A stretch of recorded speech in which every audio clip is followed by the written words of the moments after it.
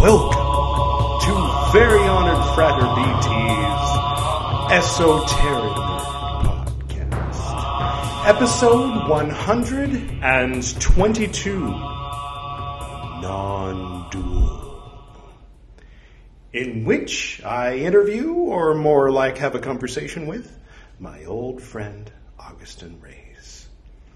This is his second time on the old podcast here, and certainly will not be the last. But first, Sasuke, Suzuki.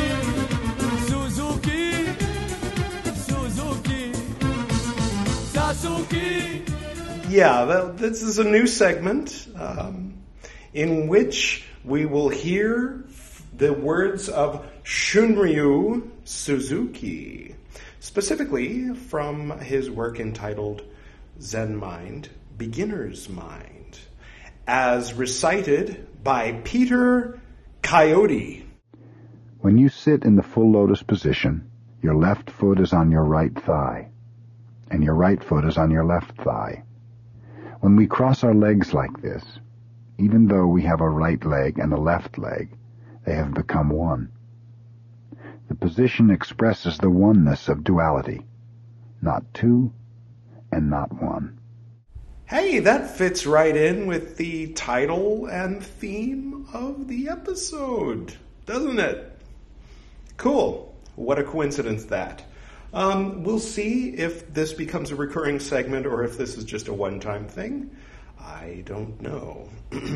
What I do know is I'm looking forward to talking to Augustin about subjects like dualism, non-dualism, James Bond, stuff like that. So, without further ado, let's get to that interview, shall we?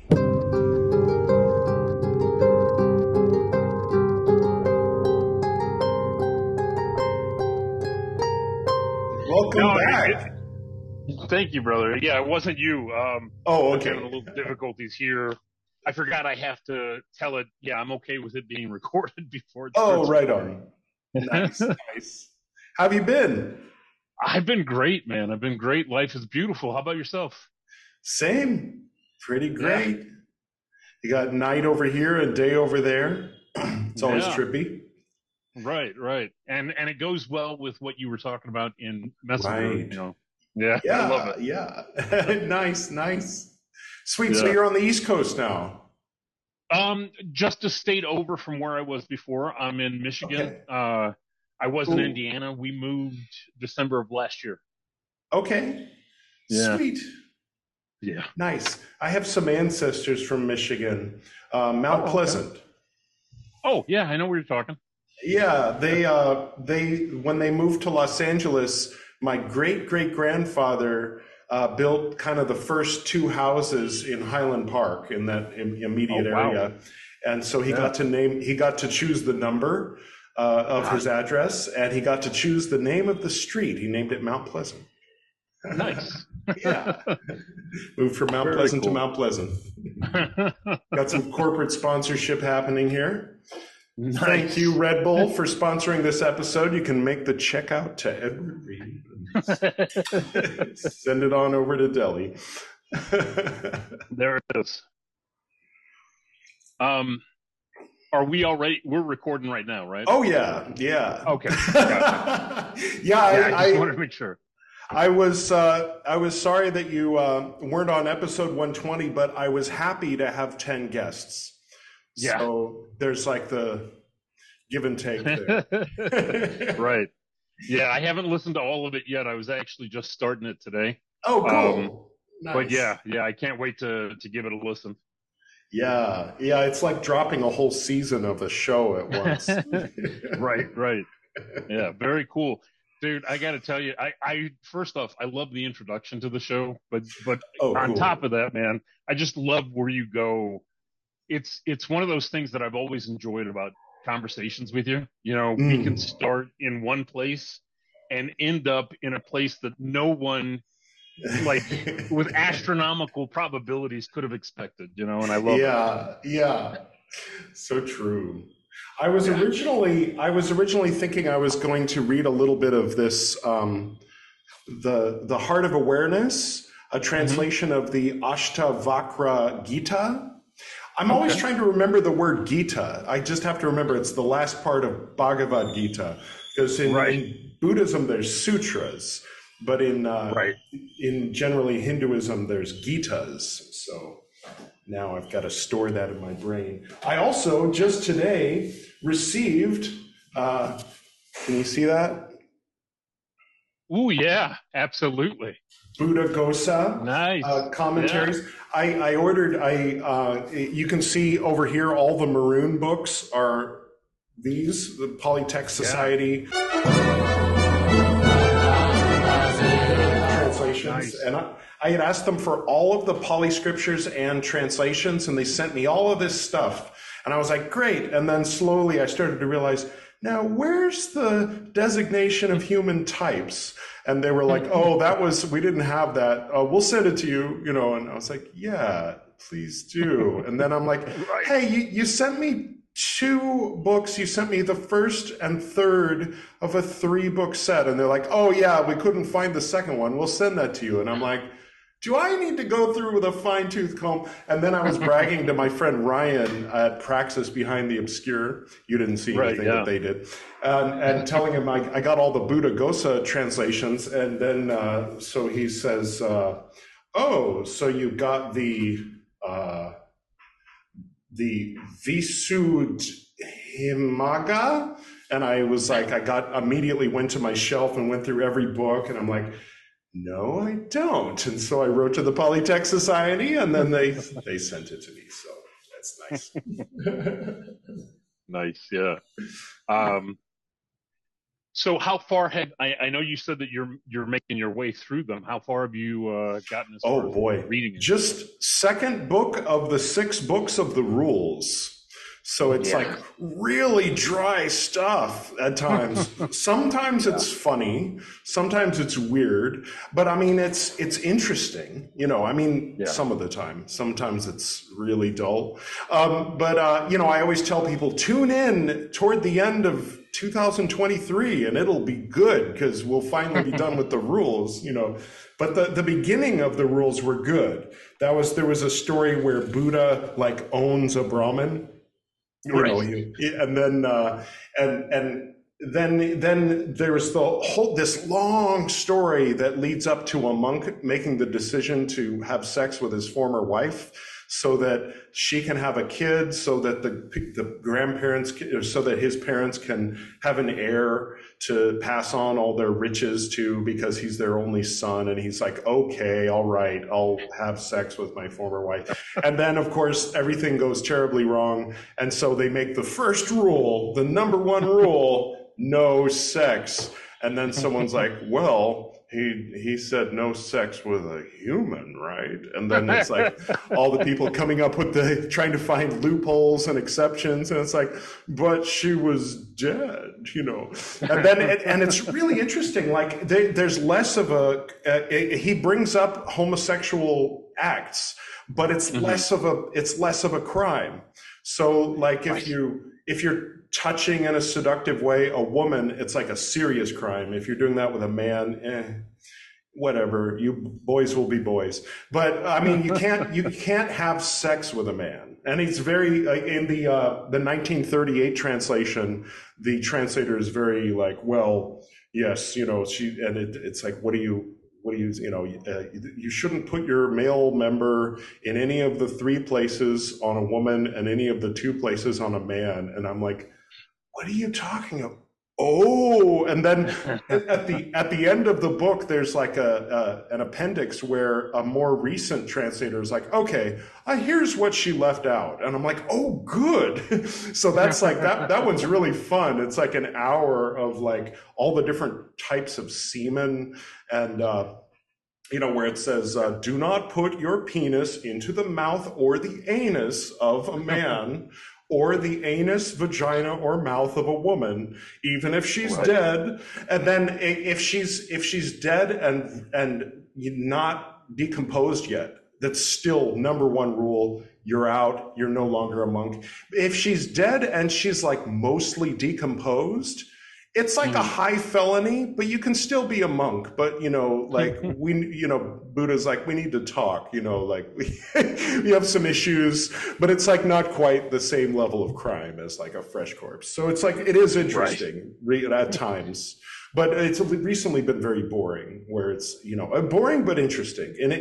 I mean, for people who like, I liken it to, if you're enough of a Tolkien nerd to like read Silmarillion, or to listen to a podcast of Silmarillion with honking and power saw sounds in the background. Like you have to be pretty hardcore for the Buddhist Books podcast at the present time. But later it'll be more interesting. And later I'll be in Mysore. So we're planning to shift in a few months, and it'll be less noisy. And very cool. So that'll be fun. Yeah. It's similar to when I hear that, it makes me think of, like being a fly on the wall, listening to either canonical law or say rabbinic law in that same regard, where we have to explain everything. Otherwise, you're going to do this other thing that nobody thought about. And it's just like, it's amazing how creative you have to get, Yeah. And it's interesting because people comment retroactively, they say, if it weren't for all of these rules that they had in Leviticus and Deuteronomy, then those people, that tradition would not still be with us. And but at the very beginning of the Vinaya Pitaka, Ananda asks Buddha, he says, what makes the difference between an order that lasts a long time and an order that doesn't? And Lord Buddha says, well, when there's a lot of rules that are very clearly delineated and the monks are required to recite them and memorize them, that's when the order lasts a long time. And then Ananda says, well, give us the rules. And Lord Buddha says, I'll give them to you one at a time as things come up.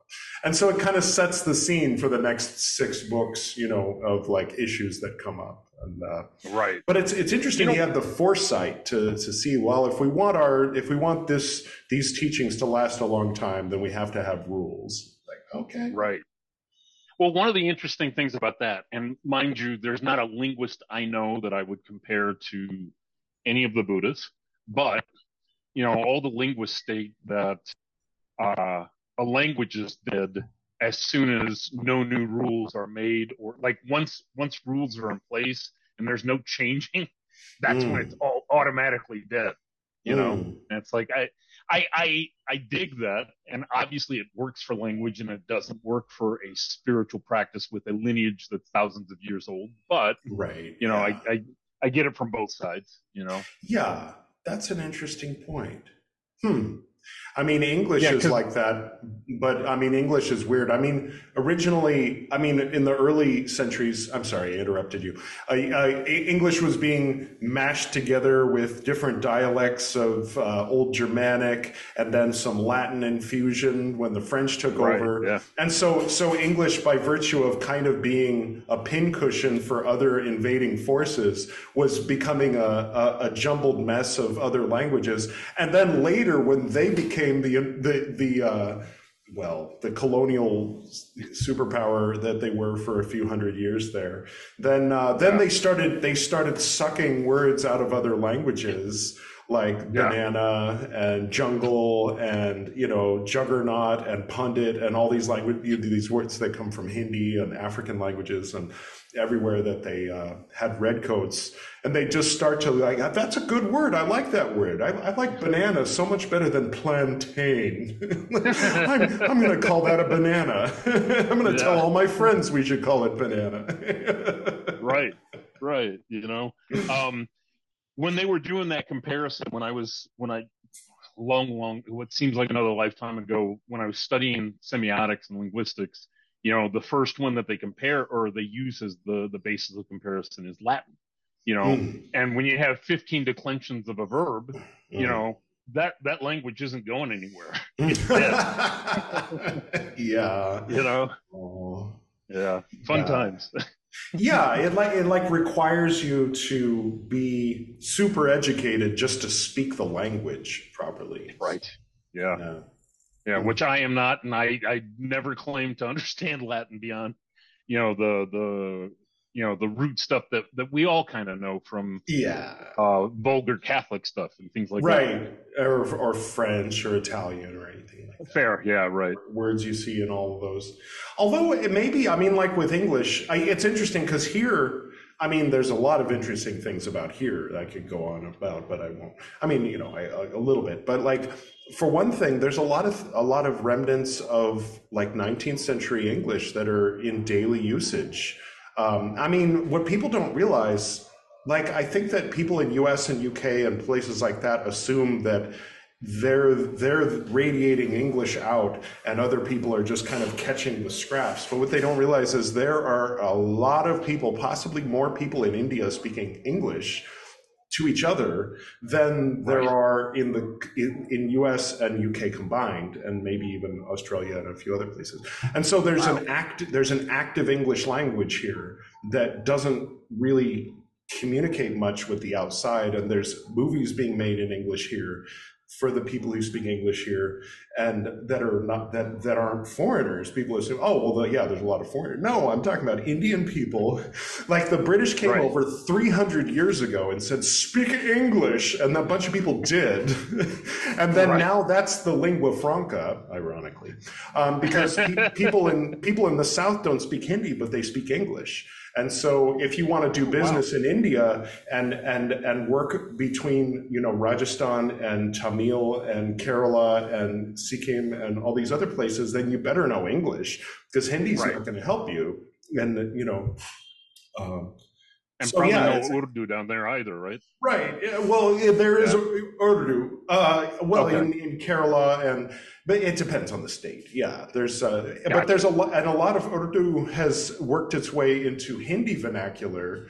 I maybe in a similar way that Spanish words work their way into English, but I mean, I was talking to someone about that, and they were saying that's more of like people being cool, like hasta la vista, where Urdu words like seriously work their way into Hindi to the point where you don't know they're not Hindi, and sometimes Hindi speakers don't realize they're not Hindi. And, someone will say, that's an Arabic word. It's like, it is? It's a Hindi word. And then there's Urdu, which is basically Indian Arabic, and then ends up in the common vernacular. Like Nazar is the evil eye. And you'd think it was a Hindi word because it's a word that's used by Indian Hindus as part of their Hindu culture, but it's very much a concept and a word that comes from Urdu. And, talking too much. The host. Everybody loves when the host dominates the interview. I'm fascinated, so I mean, keep going. Yeah. Well, I forget how. That wasn't even my point. People ask me, what's the correct way to say this? And I have to stop and think. And I mean, I know the answer, a lot of the time, but I have to stop and think why that's the answer. So I was thinking maybe in ancient Rome, people would know the 15 declensions like the back of their hand. Right. They absorb them, and they know it doesn't sound right if you like in that Life of Brian scene. Right. Romans go home. Go home, Romans. Romans go to the house. I forget what How many Romans is it? Nominative, ablative, accusative.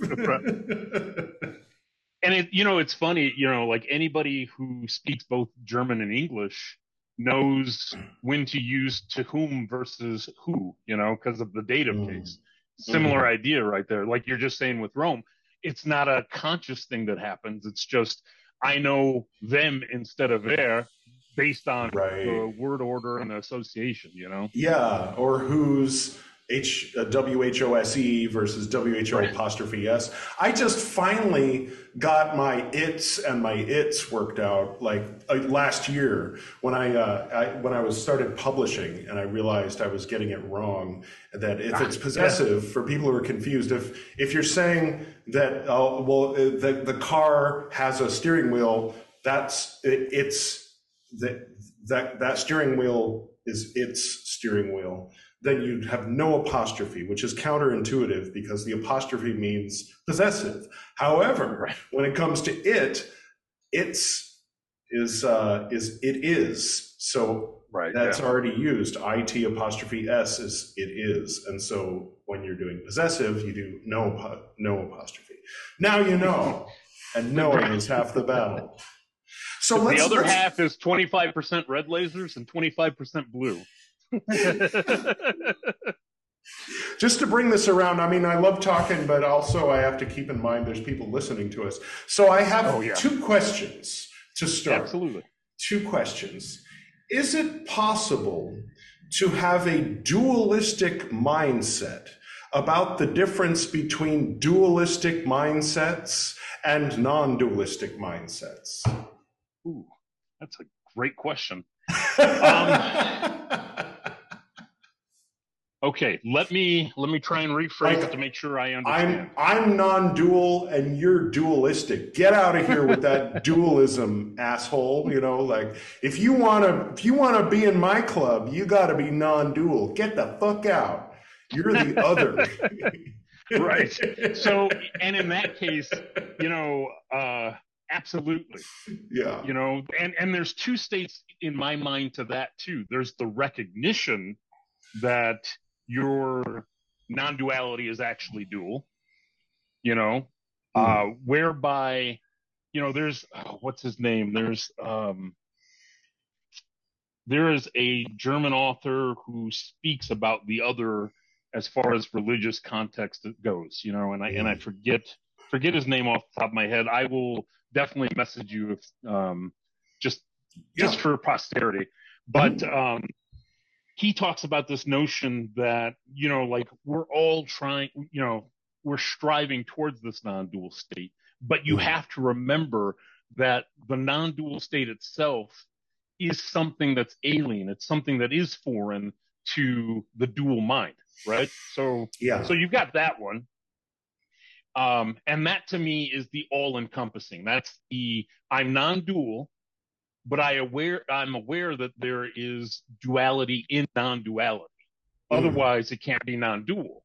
Then there's the opposite side, a student like myself who is attempting, this path towards non-duality and has to constantly remind myself that those other motherfuckers who aren't interested in non-duality aren't part of my gang, And it's like, wait a second, they're part of your gang, bud. Right. So yeah, I'm certain it's possible, and in fact, more often than not, is the case. Yeah, but I wonder if there's a spiritual equivalent to, like when people become so liberal and so accepting of every point of view that they allow Nazis to the table. I wonder, if you can get too non-dual to the point where you're too accepting of too much duality. So that's a surface level non-duality in that, and mind you, based on those conversations you and I have had for a couple of years now, I've been looking at those kinds of things. And it's, if one can allow a Nazi at the table, so long as they are willing to drop the ism that they're involved with and go for this non-dual state that is this table that we're sitting at. Because you're already by nature of being a Nazi separating yourself from other, you know? Yeah. And so I think that in that case, I would certainly have my own people that I wouldn't want at the table initially, philosophically and politically, etc. That aside, they need to be there. That's the only way they're going to get out of that place that they're at, Yeah, and then I guess there's another non-dual dualism between like the real dirty, practical, realistic, mundane, and then the more ethereal, philosophical, abstract, ideas. And people react violently. I mean, at times, every once in a while, you get someone who's particularly sensitive and you're talking abstractly, like Sadhguru talking about how stress is something that you create in your mind. It's not something that comes from the external world. And you get people who like have been working 60-hour weeks to, raise their kids and working a second job and can't afford medical care. It was like, fuck you, Sadhguru, you live in a palace, like you. And it's like, well, I can see their point, but I can also kind of see his point, like they're kind of talking about two different things. It's not like a solution to these nitty gritty. I mean, like the floor of the Golden Dawn Temple, for instance, is black and white tile. Nobody's trying to paint the whole thing gray. It's just a matter of how to wear red socks, how to walk on the earth and yet be in the world but not of the world. Of course, Absolutely. It helps to have money, but a little bit of privilege goes a long way. It does and it doesn't. Like you're familiar with the Musks, right? The Musks, yes. You mean Elon and them? Yeah. No, not them. Oh. They're and mind you, I'm going to get it wrong where they're from. All right. Okay. But these guys, I want to. It's Middle Eastern for sure.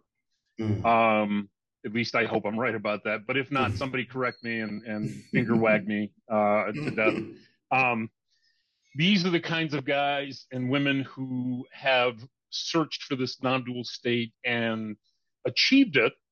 But as you and I have learned in alchemy, there are three possible results through the work that we do. The first result is achieving complete and total illumination or enlightenment or nibbana, if you like. There is the possibility of death. You read the Picatrix, don't realize that there's arsenic in apple seeds, and you kill yourself because you didn't pay attention. Then there's the third type who go crazy, and what I mean by that is functionally crazy in this shared consensus reality of ours. So if we were to approach a Musk, they would be that last category where we could give them a boiling hot cup of coffee, right?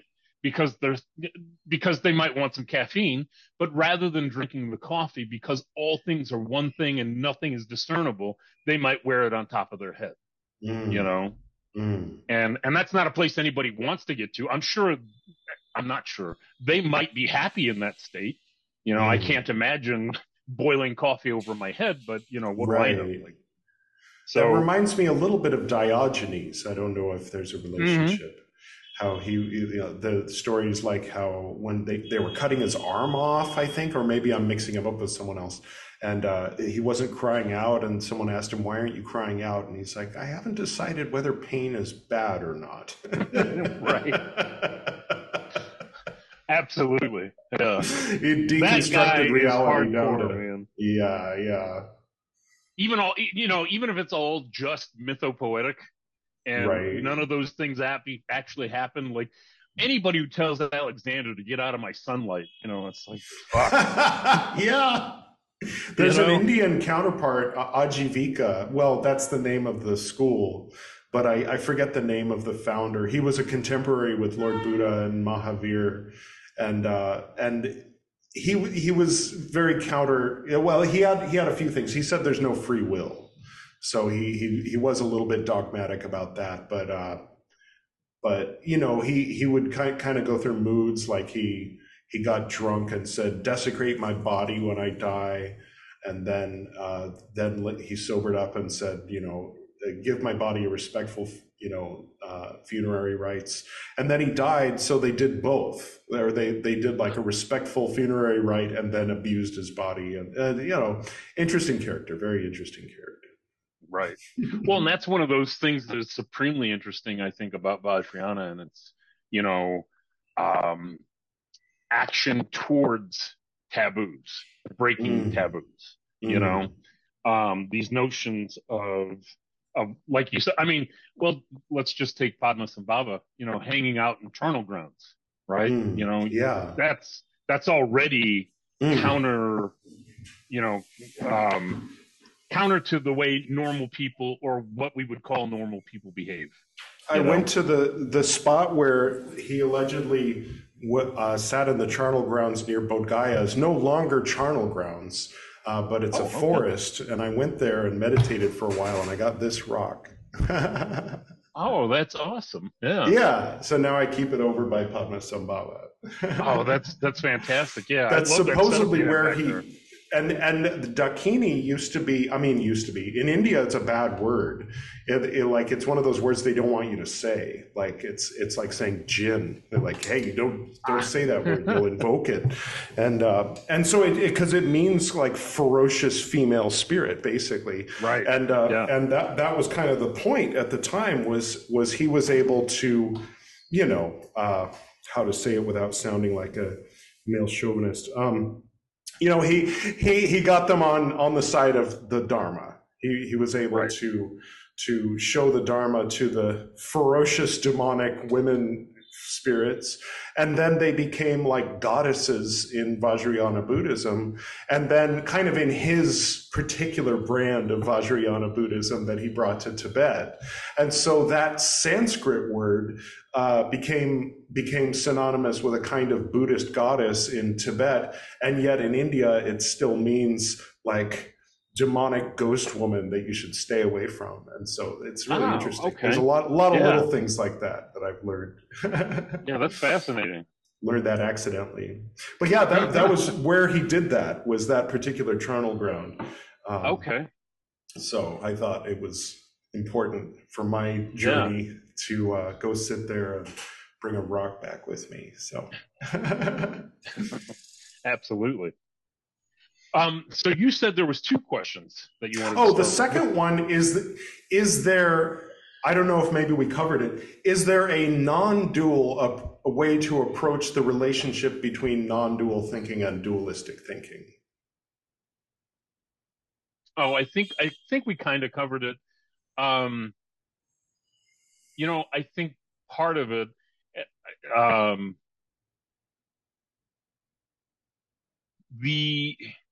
the one way I think to look at that's productive, you know, it's also crazy making. So if somebody listening tries this at home, you know, that's on you.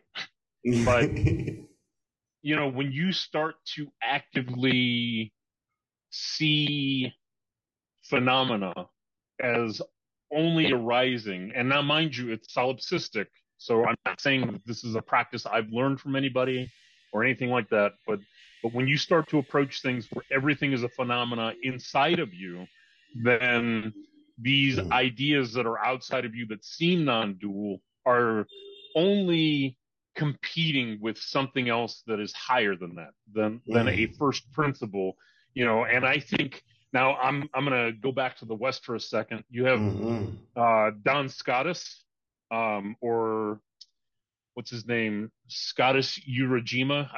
He was a Neoplatonist. It's John Duns Scotus is the full name, right? Okay. And he was one of those people who harped continuously in the Neoplatonic tradition about first principles, you know, and there's this idea that if we have a set of things, right, and there is a thing outside of that that's bigger, or I shouldn't say outside of it, but if there's a thing that's bigger, then it must be contained inside of that thing, right? Yeah. And so there comes a point where there's paradox, but we can get into that later if you want to, like, because that feeds into the Parmenides dialogue about is this or is this not is, and is it part of the set? Is it not part of the set? Wasn't that Bill Clinton's? Oh no, that's something else. I mean, you know, right? Yeah. It depends on what your definition of is. Right. Oh, Bill. You know, what's funny is I've talked to my Lama about this, And just that notion of is, because he's a very big fan of language, semiotics, and things like that, linguistics altogether. And, one of what I would call a foundational text for me, and, we've talked about it ad infinitum, is Prometheus Rising. I'm a huge fan. I think I will be a Robert Anton Wilson fan until I am no longer a part of this reality, and maybe beyond. Who knows? And he talks about E prime, and E prime is, the notion of taking is or any form of the verb to be out of your language. The problem with that, so like, let me give you a real quick example. I might say my fingernails are long, right? Right. And for somebody who's speaking E prime, that's a very bad way of stating that. If we were going to use E prime, we might say that my fingernails appear to be long, so that to be turns into this adverb versus being the actual verb. Because appearing can come and go and arise and fall and things like that. The problem with this is long. That Right. And the problem with that is that, at least according to my Lama, that these things, you can't fight the problem with language because it's not a language problem. Language is a part of duality because we have this subject-object relationship with everything, And I mean, that's most languages. I'm not aware of. Yeah. There may be a language where that's not the case, but I'm not familiar with it. Well, one interesting point is my Hebrew teacher taught me that there is no present tense is in Hebrew. If you put a word next to another word, then depending on context, it either means this is this or this of this. And so, which brings up an interesting point. Does not ehyeh mean I am? And the answer is no. It means I will be. It's future tense. So they have to be in future and possibly in past tense. I'm not sure about that. But. So that's that. I mean, the I will be is another one of those things where if it's not translated that way, this gets us into the trap of reification, and so saying I am anything, like anything you put after the am is already incorrect. Like if tetragrammaton is everything, then to say I am anything is just, it's pointless. Well, you brought up solipsism and some of these ideas that kind of triggered an avalanche of ideas in my mind. For example, one is I notice an unnecessary, in my opinion, dualistic approach between folks who say it's all in your head. Maybe the Lon Milo Duquette variation, it's all in your head. You just have no idea how big your head is. And then the other is, it's not all in your head. These things are real. And in my view, this is unnecessary. It's an unnecessary polarization. That it's like okay, let's make up a sock puppet here. Let's make up a sock puppet here. Let's have them argue. No need for these sock puppets. But anyway, so there's that. And then the other thing is, okay, it's the idea that everything you experience is in your, let's say, mind, keep it neutral, brain, I don't know. Like my old teacher, Gordon, would say the brain is a switchboard. It's just a meat sock. It's just, little on and off switches that, maybe in an as above, so below sense, that's as far as he went with it. But then I added, well, maybe in an as above, so below sense, you can look at the synapses and the synaptic patterns in the brain and divine what the thoughts are in the mind. But yeah, so there's that level that a person who says, for example, when I make this talisman of this angel, I'm actually working with an aspect of my own unconscious mind. I always feel like they're still limiting their efficacy to within the skull, you know? Whereas I tend to think of it more like sun rays or an octopus's arms. Like, yes, that octopus arm is not the same as that octopus arm, yet they are both a part of the same octopus in an important way, you know, like in more than just a surface way. Like if we could see behind the veil, you know, so that gets back into that non-dual, perhaps, idea that it's all one mind, and yet we are separate minds, perhaps within the mind, but then of course we're limited to, like, the Red Bull is within the can, our minds are within the mind. I don't know if that's just because of language, we have to use these metaphorical articles, or what are these words? Inside, outside, on top, underneath. What is that? That's prepositions, yeah? Yeah, these prepositions. Yeah. We only get a handful of prepositions. We have to pick the one that fits best. So right. Yeah. I don't know if I said anything, but No. I definitely am picking up what you're laying down there. You know, my thoughts on that. First off, I've not drawn any conclusions, you know.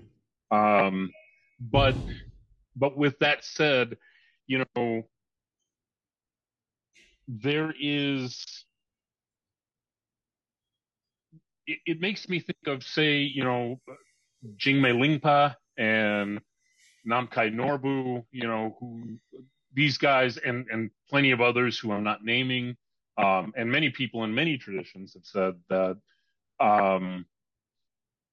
there isn't even a mind, you know, like when you start, and mind you, I have not taken any, I haven't taken any Dzogchen practices, but you know, like when I've heard my teacher talk about them, just the practices alone, which, you know, it's like when you think about what Dzogchen is and somebody talking about it, it seems futile.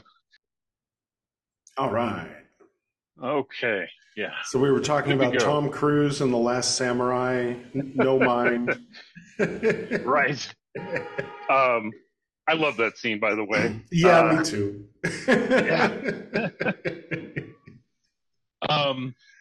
Just because it's Tom Cruise doesn't mean it isn't good. I mean, Tropic Thunder, case in point. Yeah. Right. So let's see where I know you told me to hold that thought too. Yeah, no, it's okay. Talking about No Mind and outside and inside and things like that. Right. And again, you know, let me emphatically state that I'm only but learning any of this. And so, you know, I just say that, you know, because I have teachers who understand this, or, you know, and I'm still like, I'm sipping from the fire hose, as it were, you know? Yeah, I think it's a good place to be, in a place of not taking a position. I mean, when it comes to these sort of unknowable things. What the heck? Where are we? I mean, when it comes to, like, politics, it's a little different, but where are we? Who am I?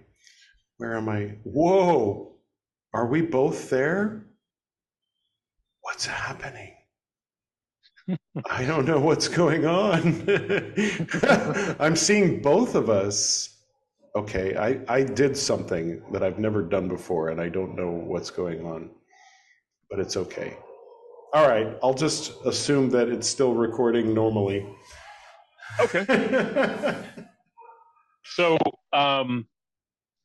as far as, you know, what's outside, what's inside, when I evoke an angel versus invoke an angel, you know, is this talisman actually reaching the thing that I'm searching for?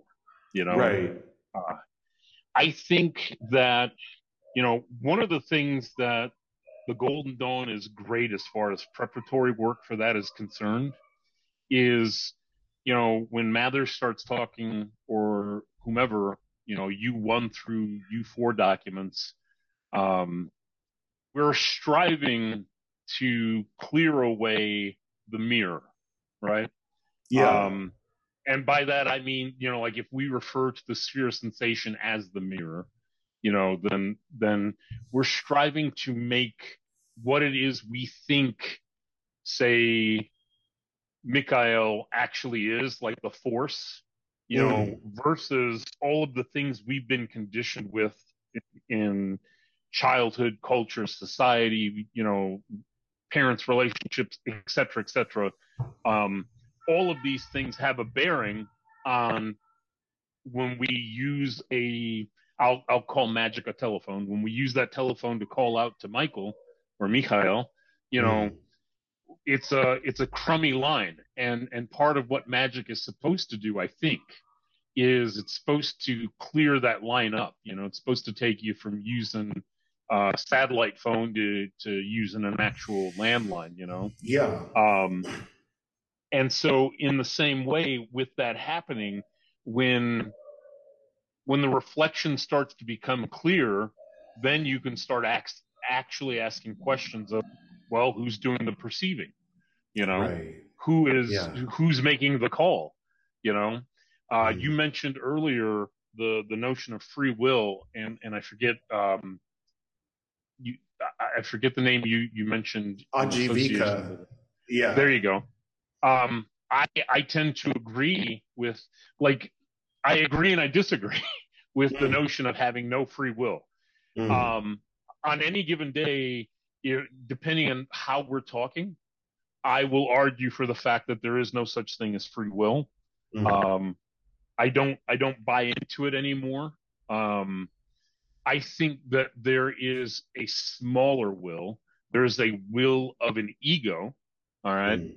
And this thing can't ever be free. The only way to free it is to put it into service of the higher, like the actual, and this is my own philosophy, belief, idea right now, as confused as it might be, what we call free will is only free inside of this structure called the ego.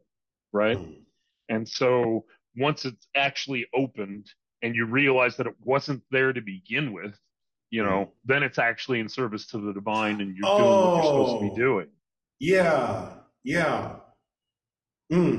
I don't know if I said because I caught on to the essence of what you were saying, or if it triggered something else.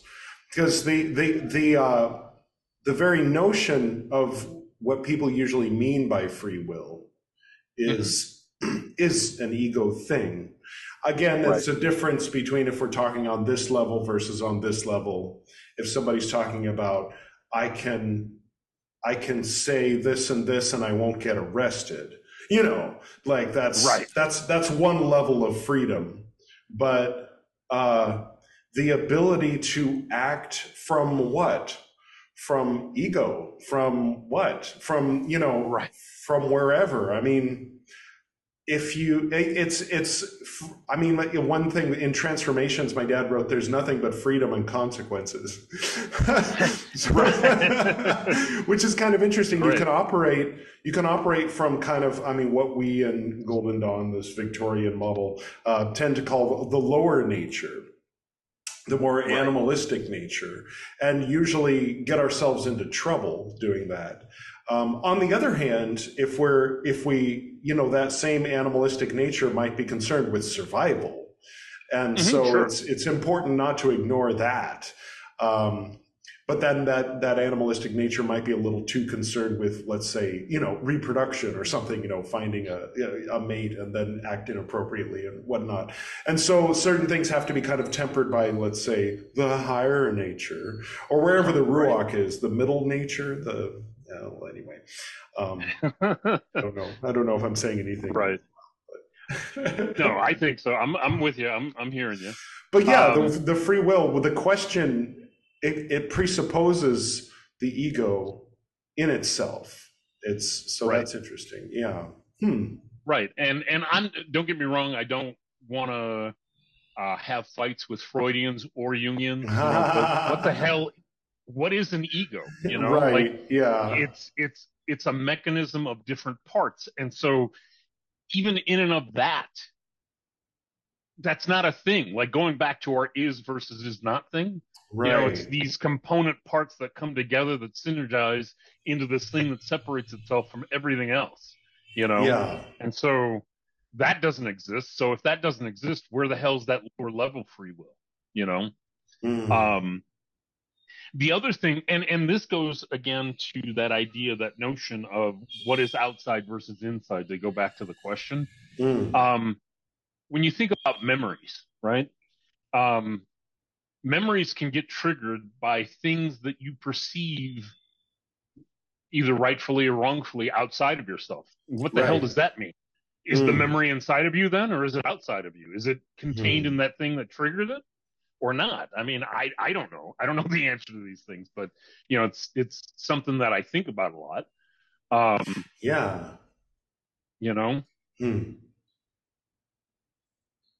So the for me, the jury is still out on on whether or not Duquette is accurate and not precise, or if he's precise and accurate, or or whatever. Yeah, I mean, I like, there's certain ways and poetic ways of putting it that I like. But if somebody put a gun to my head and said, you have to, do you defend this as absolute truth? I'd be like, oh, I guess maybe I don't. One example of that for me personally is the multiverse theory. I enjoy the hell out of it. I love the idea of parallel timelines, and the timeline where I didn't come to India, there's a me that's, what's he doing? I don't know. It's a fun storytelling device for sure, as Marvel has learned, certainly. Yeah. But if somebody put a gun to my head and said, is this the only timeline? I might be like, yeah, I think it is. I think this might actually be the only real universe. Right. But maybe I'm wrong, And so in a similar way, I like the idea of the noosphere, and like Teilhard de Chardin's, and the poetry that Ralph, what's his name, kind of riffed off of Teilhard de Chardin's vision, talking about that the brain of the earth is the sum total of all of the brains of the animals, let's say. I mean, it's sort of human-centric thing, but that as we communicate, things like the internet, things like maybe psychic, telepathic connections and this kind of thing, or, the more harmonious the human race can be, then the more like psychologically healthy that collective brain is. And then, then doesn't take much to extend that out to the cosmos from there. And it's very much in line with a particular interpretation of Romans 12. Not all parts of the brain have the same function. There's, an amygdala, and there's, all these different functions. The other thing that I wanted, what you were saying reminded me of, was I was talking recently with Priyal, because I had a dream recently, the night before yesterday morning. And in the dream, I was reciting a poem that I had written, and everyone in the audience knew the poem. And I was like, oh, wow, they all know the poem. They knew the particular way that I had recited it and uploaded it onto the internet, and we were all reciting it together. And I was like so flattered. And then I woke up and realized I haven't written that poem. But in the dream, I wasn't writing it, I was remembering it. And I was remembering it as something that I had written maybe in another dream, or something. And then also in that same dream, I sat down, like that gave me a boost of confidence, everybody knowing my poem. And I sat down at the computer and just wrote 3 lines that were just mind-blowing, brilliant, just like perfect wordplay, perfect choice of like really on point. And then I woke up and don't know what it was. Yeah. And she had the same one happen 2 times, once a while ago and once just recently, where she was composing music. And, every little nuance and every little thing like that. But then we were analyzing what is it that keeps us from being able to do that while we're awake. And part of it is being self-conscious. And I was like, yeah, that's true. If I sit down to compose a piece of music, or if I sit down to write a poem, I'm automatically thinking about what so-and-so is going to say, or what they're going to think, or oh, well, using that word, oh, that's so cliche, all these different things. Not only that, but I have to make room in my consciousness right now for this, and for this, and for this, and for this, and for this. Like, it's like a computer that has 1,500 tabs open, just starting out, and then telling it to do something, and it's taking its time, maybe craps out and doesn't do it right. But in the dream state, maybe depending on what level, we don't have any of those. We can key in very, very cleanly to an innate ability that we have. And then I was thinking, well, it seems reasonable that meditation would help to clear out the channels and help to kind of exercise the mental muscle, if it's a mental thing. You could substitute the word spiritual, but as I've gone through the years, I don't even know. I know less and less what the word spiritual means until it's become entirely meaningless. But and people say, "What? You don't believe in spiritual?" And it's like, that's not where I'm going with it. It's more like spiritual has subsumed or has absorbed all things within itself to the point where outside of all things, it doesn't exist. It's sort of like saying void to somebody who's into the suchness. There is no void, there's only suchness. And it's like, well, that's what I mean by void though, and so it's like if somebody's saying spiritual and somebody else has a knee-jerk reaction against the word spiritual, I understand both of them. And I often try to find a way to well, what he's saying is this and what he's saying is this, and you guys aren't saying different things, just get over the word spiritual. Stop using the word spiritual so much, and then we'll all be able to communicate, because we're all talking about the same thing. Shoot, did I go off for an hour and then get far away from what I was saying? Dreams, and so meditation, and so we clear out the channels. We learn to create emptiness. Create is one of those words, like the prepositions inside, outside, create. There's a limited number of verbs, to be within an empty place or a silent place and reduce the clutter. And nowadays, it seems like the dog-faced demons, for lack of a better term, are really wanting, it's the screen addiction thing. We're on screens at work. We're on screens during playtime. We're on screens in the bathroom. We're on screens first thing in the morning. We're on screens last thing before we go to bed. And so we can't even get to the clutter. We can't even get to the junk that's supposed to be filling up our brain, keeping us from enlightenment, because we're stuck behind a screen of a secondary layer of clutter that's filling up our brains. Oh my God. But how beautiful is that you get this awesome chance to separate or become non-attached to the things you're interacting with. It's the wrong direction, I think. Yeah. It might be. That's true. Maybe people had a similar idea about books on literacy at one time. That instead of experiencing things, you're reading about them. Now, instead of experiencing things, we're watching them, Right. Right. Or instead of reading about them, we're watching them. Instead of watching the movie, we're watching the reaction and the review. And instead of watching that, we're watching the TikTok distillation of the best part of the review.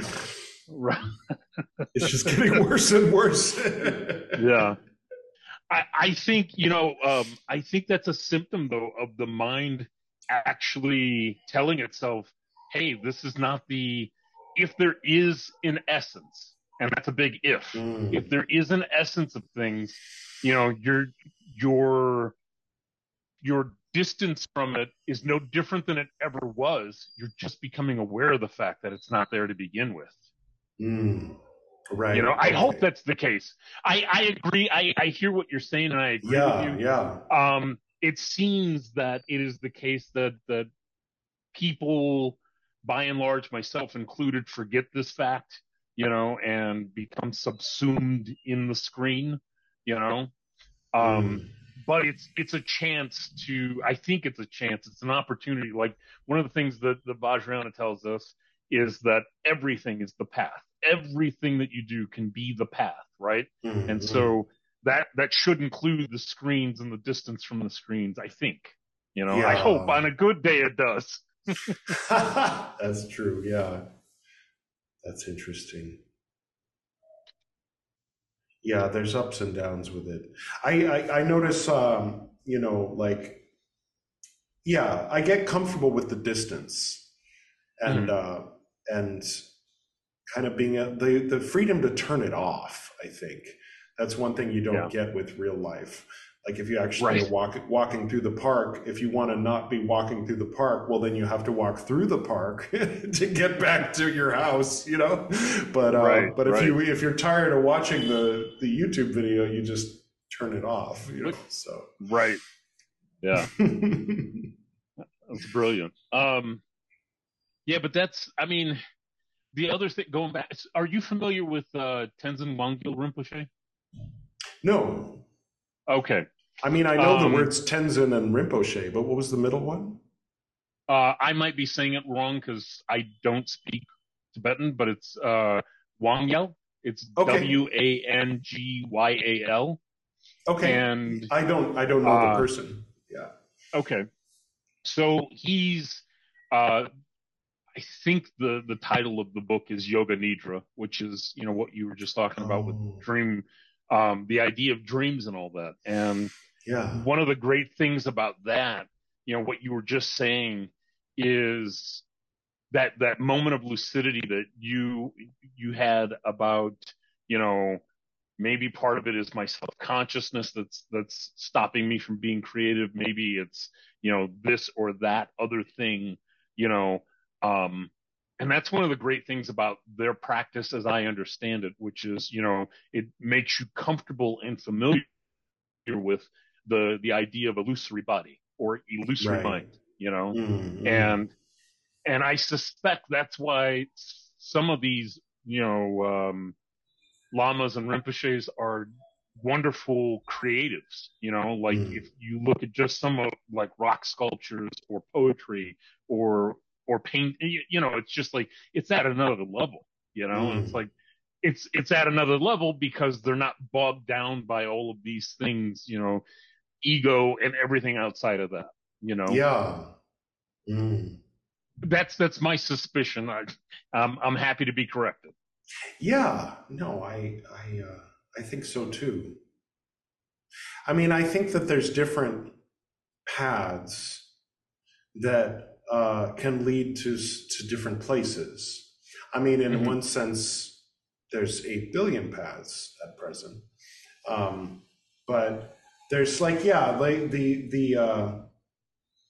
the path makers. There's an interesting. I'm just sort of free associating now. In Jainism, Tirthankara is their word for the great masters, and it means religious ford. And they use the metaphor of the ford. And being an ignorant American, I had to look that up because I only know the car. But it's like the little stream in the middle of the river that somehow you're able to get into this channel that brings you directly to the other side. And then, the other side, like in the Heart Sutra. I get it. Right.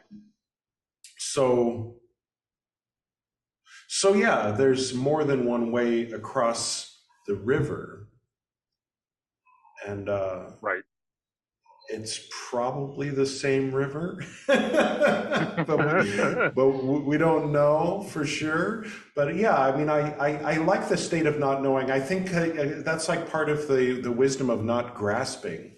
Because grasping, right, of course, there's a physical act of grasping, but the mental act of grasping is wanting to know the answer, right, so you can memorize it and go forth knowing the answer. There's some right things 2 + 2, but these sort of higher, the unanswerable questions are unanswerable, like they're supposed to be. Yeah. And people can have a hard, fast theory. I was just going to say, yeah. A long time ago, when I was practicing Korean Zen, the head of the lineage that I was a part of was Sung. I'm going to say his name wrong, but it was Sung Soon, and his favorite phrase, or sorry, I shouldn't say his favorite phrase. A phrase that he was very popular for when he was describing the state that we're talking about is "don't know mind." Right. And it's, I don't know, it's like, and that's the place to be. Oh, don't know mind instead of know right. mind. Oh, I like that. Yeah. Like, I don't know, Yeah. Get comfortable with that uncertainty, because that's the only thing that you should be comfortable. Again, according to him, that you should be comfortable. Yeah. My old teacher, Gordon, he used to use the name No Zen. Like, get out of here with that Zen. No Zen. Right. Yeah. Alan Watts was talking about that, like, that Zen masters will use the phrase "he stinks of Zen," like someone who's like doing all the Zen things, saying all the Zen things, quoting all the Zen masters and patriarchs and everything. It's like, making sure that you're whisking all of your green tea. Yeah. But yeah, it's interesting the things that the ego can turn into shackles to keep a person from actually attaining what they're trying to attain. And it's, in that sense, is the kind of the truth in a statement like that the neophytes are the closest to the light, and that the longer you're on the path, the more you've created this. I mean, the tower is like a perfect, like, but people, I mean, it almost feels heretical to say that the vault is the tower, that you've built this structure with all this knowledge and all these correspondences and all these practices and tattwas, and it's all come together into one symbol. Okay, now strike it down like the tower that it is. It's like, what? No, this isn't that tower. This is the good tower that's on foundation of Adonai. Absolutely. Yeah. Yeah, no doubt. And I think the last time you and I talked on a podcast, I may have said this. If not, it's one of the things I was thinking of while I was still acting as an imperator for Temple Ptah. Oh yeah. That is that the third order is comprised, in my mind, it's comprised of the neophytes and the outer order in general. If you're actually serving the outer order, then you as an adept are serving the third order. Like you're following the whims of what the order wants, because that new spirit, that new pneuma that's coming in is what's giving life to the current. And that's interesting. Yeah. And if you're doing it right, you should be feeding that, not one of these people. It goes back to the Dead Sea, and it goes back to Latin, in the sense that if, it's not changing, if it's not growing, if it's not moving, then it's dead, That's, again, my opinion. I'm not saying that there's not a place and a time for rules and things to stay the way they are. And, when I started to, pardon me, rework some of the stuff that when me and Patricia moved to Michigan, I started working with a Gelugpa tradition of Tibetan Buddhism. And so I started learning Lam-Rim, as you know you're supposed to do in preparation. And so what's wonderful about that is you get to learn why those rules are in place. You know, you get to, one of the things, and I'm sure you and I share this sentiment, or I think we have at least at different times in our life, when you hear people say, well, what's the lineage of your order? And it's like, well, lineage doesn't mean it's a receipt, you know? Of course, we would say that because our lineage was crap. People who have it flaunt it. We were like, oh, never mind lineage. It's all in here. Right. Yeah.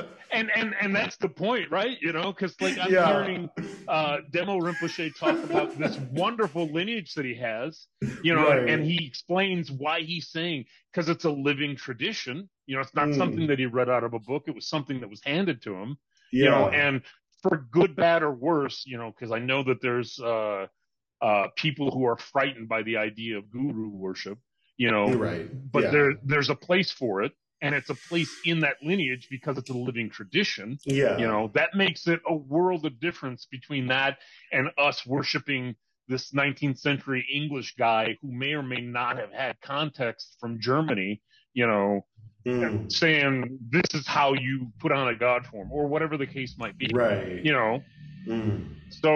So when I started doing that Lam-Rim, it's like, oh shit, this is the good about having a living tradition lineage, you know? It's not just having a certificate, you know? So I don't know where, I think I went tangential. No, it's interesting. Yeah. But yeah, we were definitely together on the path of being a part of a temple with no lineage. So we explored and I won't say exhausted the possibilities of, but it sure felt like it at times of that scenario. Kind of like everybody bringing their own ideas, thoughts, and insights, and dreams, you know, to the table, and then hopefully weaving it together into something that could replace a lineage. Or, you know, borrowing a little bit from Cicero, borrowing a little bit from Zalewski, and kind of like rewrapping it and saying it came from the third, you know. Yeah. I mean, you know, and going back to that, I think that there is a notion, I think there is a place and a time to talk about Luxex Tenebris, you know, and other potential figures of the third order that are either non-incarnate, incarnate and non-incarnate, or something else, you know, like I just got finished saying that the third is comprised of the outer order. I think it's, or maybe they're higher selves. Yeah. Well, sure. You know, but I think, and what I mean by that is just that is part of what comprises it, but the other part are the spiritual entities that we were trying to contact. It just so happens that we had a dirty mirror. You know, it was our job to clean that mirror up so that we could hear that voice better, so that we could serve the outer order better, you know? Or maybe I'm just trying to do some patchwork on my memory and my morality while I was in the order, you know? Could be that. I always enjoyed Shemesh from the Cromlech papers. But he seemed to, I mean, you know, we all have our cognitive biases. And his Shemesh seemed to be in line with my own kind of, that whole idea of call nothing common or unclean, that even he who aspires to sensual lust, it has an aspiration and an ideal. And if that's the highest ideal that he can conceive of, then let him aspire to that ideal, and it will eventually pass away and be replaced with even higher ideals. And beautifully said. Yeah, I mean, I'm remembering it. It didn't come from me, but yeah, I mean, talking to the guy who was trying to get everybody to come to church with him, you know. Yeah. Yeah. But I mean, that's the case. I think that's no matter what walk of life you're in, you know, and I mean this at the most degenerate level, up to the highest possible level and everything in between. You know, one of the things that my Lama says, and I'm going to misquote him and, you know, shame on me. But it's, he says the one of the things to, that is the core of Buddhism is that we are all searching for the ending of suffering, but are ignorant to the causes of that end, you know, and so the Eightfold Path is what gets you there. But, you know, when you think about that, you know, and you think about that Nazi who's trying to join our non-dual table, you know, even that person, you know, regardless of what they've done in their life, regardless of where they're going, they're at that table because they're trying to aspire to something better, you know, and we can only but hope that it's not to be a more efficacious Nazi, but, you know, I digress. Yeah. Yeah. That's true. Yeah, that's interesting. Gosh. And I mean, I know a lot of people, I mean, and it seems like, I mean, the morality of I mean, what am I saying? There's like Yeshua morality, but then the people on the left and the people on the right, at least the Christian ones, are convinced that the political affiliation is in alignment with Yeshua's morality and teachings. The one, you know, maybe leaning more heavily toward Leviticus, and the other might be ignoring one or two things, you know, but focusing on kind of like feed the poor, you know, like be nice to prostitutes, you know, like and this kind of thing. And not because they'll give you a rebate. Oh, my mom told me a joke once. How do you make a hormone? Don't pay her. See, I prefaced that by saying my mom told me that joke. Very honored Sora A, by the way. But anyway, no, I don't know. Yeah, I mean, the right and the left are both there's wrong. A duality. Right and wrong. You're right. Yeah, there's definitely wrong in both. I don't know if there's right in both. That's fair. Yeah. But you know, maybe well-meaning people, you know, people who think that their heart's in the right place, you know. No, but yeah, and that's another one of those dualisms where it's easy to become a pinball down on the level of the black and white tile. And it's also easy to ignore the black and white tile once you've figured out how to transcend. And so then there comes a need to find a non-dual relationship between duality and non-duality. Right. Yeah, that's fair. I know in my own life, you know, just based on my own politics, anybody on either side of those politics sees me as duplicitous.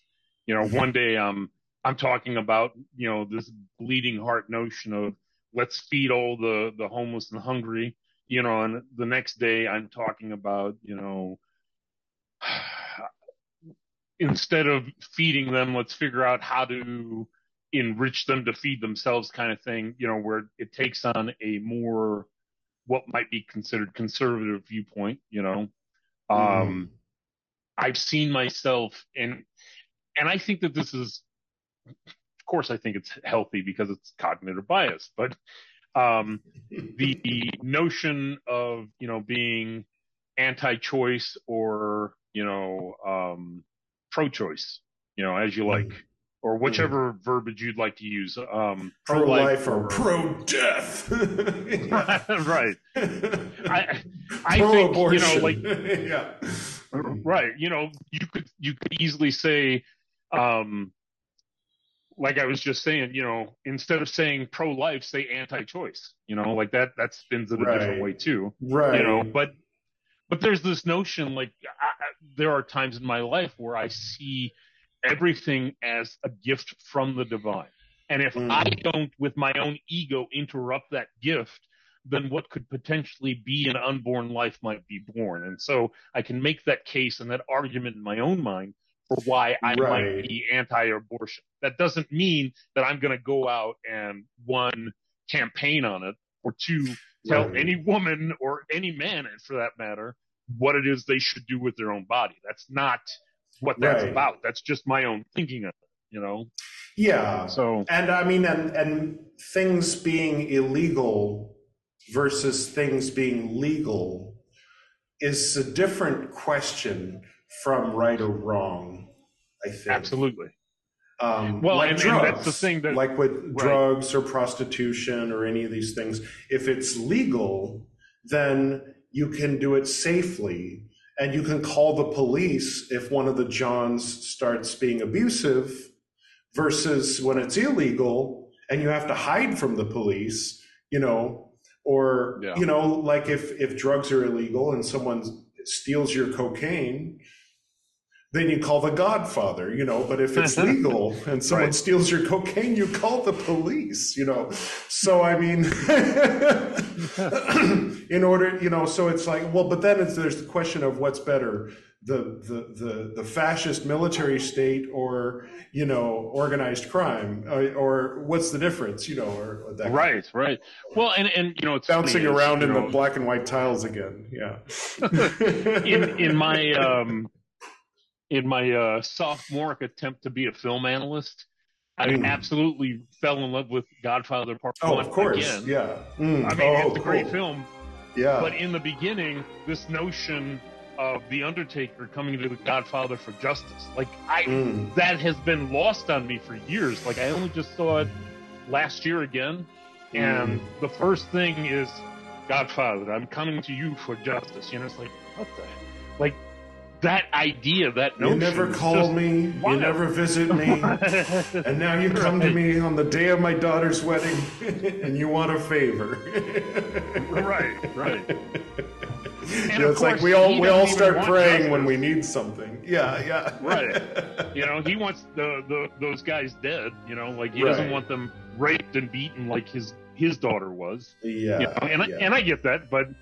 So there's this weird notion of justice, and in even, what is it? It's not laws amongst thieves, but whatever the case, there's a justice to honor that amongst thieves or something. That's the phrase I was trying to think of. Yeah. And people, it's interesting. I mean, people love. Why are they watching this Dahmer series? Fuck. Like the poor victims' families are like, you've cast an actor to play my son, and you're using his real name, and you did not ask me for permission, let alone pay me. And now everybody's watching it. It's like #1 trending on Netflix. Like, okay, is this right or wrong? Maybe it's wrong. But like everybody loves the pirates. I mean, I'm not immune, I mean, I think because people, maybe I'm just like answering my own question. It's like the tantric flow reversal, or the left hand, however you put it, when people practice that way, doing the thing you're not supposed to do, or vicariously doing the thing you're not supposed to do by watching somebody else do it, on a TV show or something.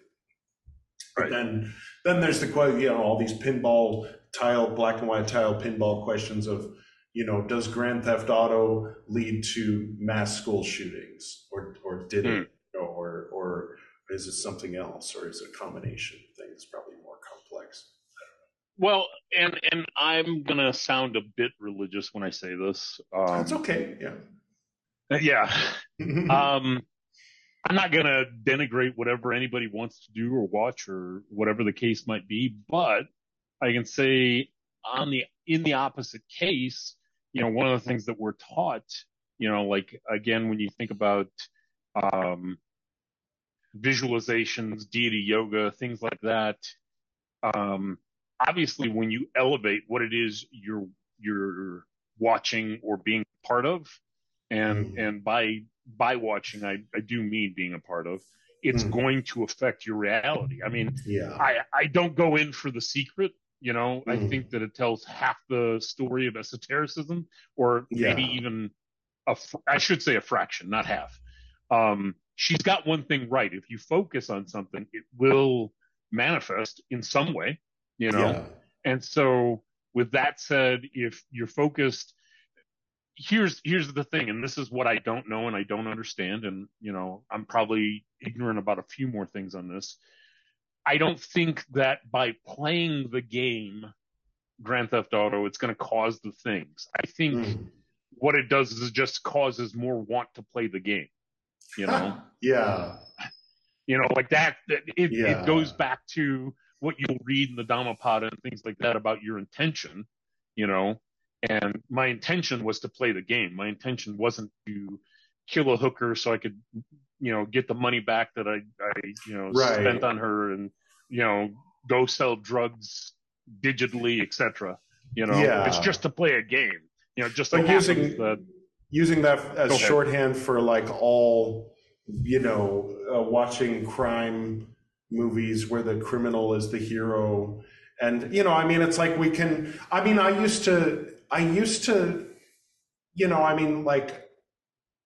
I don't know if it's polarized, like if you're supposed to think one way about it, if you're on this side, or think the other way if you're on the other side.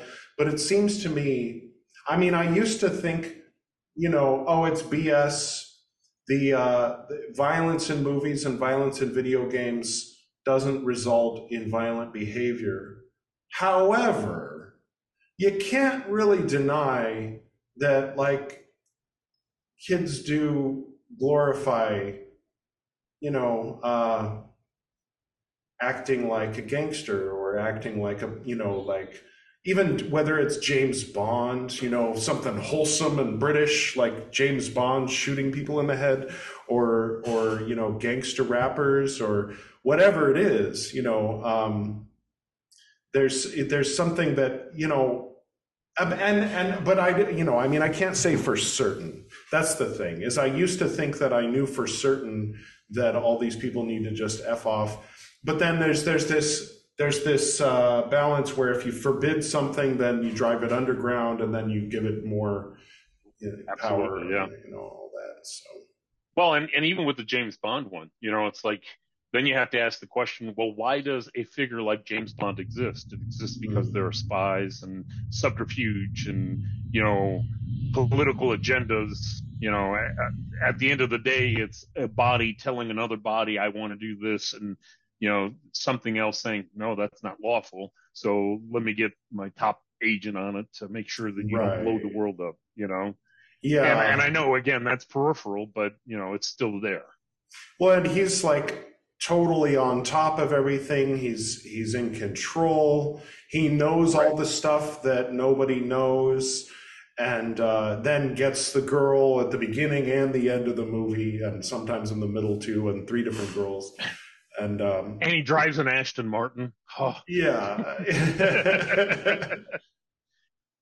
Oh man, I'm just now starting down the rabbit hole. I know I'm late as far as eras and epochs of time in the macrocosm as well as in my own life. But yeah, it recently occurred to me that I've only seen a few. And it occurred to me, I don't know how I missed this, because we were talking about this. What's the guy's name that took over after Roger Moore? It was Timothy Dalton. Yeah, so Dalton there was post-Moore, yeah. I remember a time when they were considering Pierce Brosnan, but then Dalton got it. And I was like, you know what? I'm out. And I watched one more. I'm like, all right, I guess he's okay, but I'm not interested, because it could have been Pierce Brosnan, Remington Steele, the guy from Mrs. Doubtfire. You know who I'm talking about. And then I was like, okay, I'm out. And then I joined a cult, and then I was at the Renaissance Fair, and I was driving people to and from the cult and everything. And somehow, in 2022, it came as a surprise to me that Pierce Brosnan eventually became 007. I'm like, he did? Yeah. Oh shit! I should watch those. Like that was my mom and I were, protesting 007 for not casting him, and then I found out just today that he was eventually cast. Yeah. But, when you messaged me about that earlier, I didn't want to say anything. I was waiting for you to get there. But I just, because View to a Kill, now again, I was like 6 years old when I saw View to a Kill the first time. Responsible parents watching what I watch, No, it's pretty wholesome. I've got some stories on that. Yeah. Yeah. But Phases of Death, I think I was 13. But anyway, so it didn't occur to me that he was an old guy, until years later, people were like, oh, when Roger Moore was like the geriatric James Bond. And then as an adult watching it, I'm like, oh yeah, well, he does kind of can't really run all that much. And he kind of is like, huh, where he's doing more acrobatic, fight scenes so just today I saw a younger, I think I might have seen the one with the guy with the teeth. There's two with the guy with the metal teeth. Yeah. Jaws, is that his name? Right.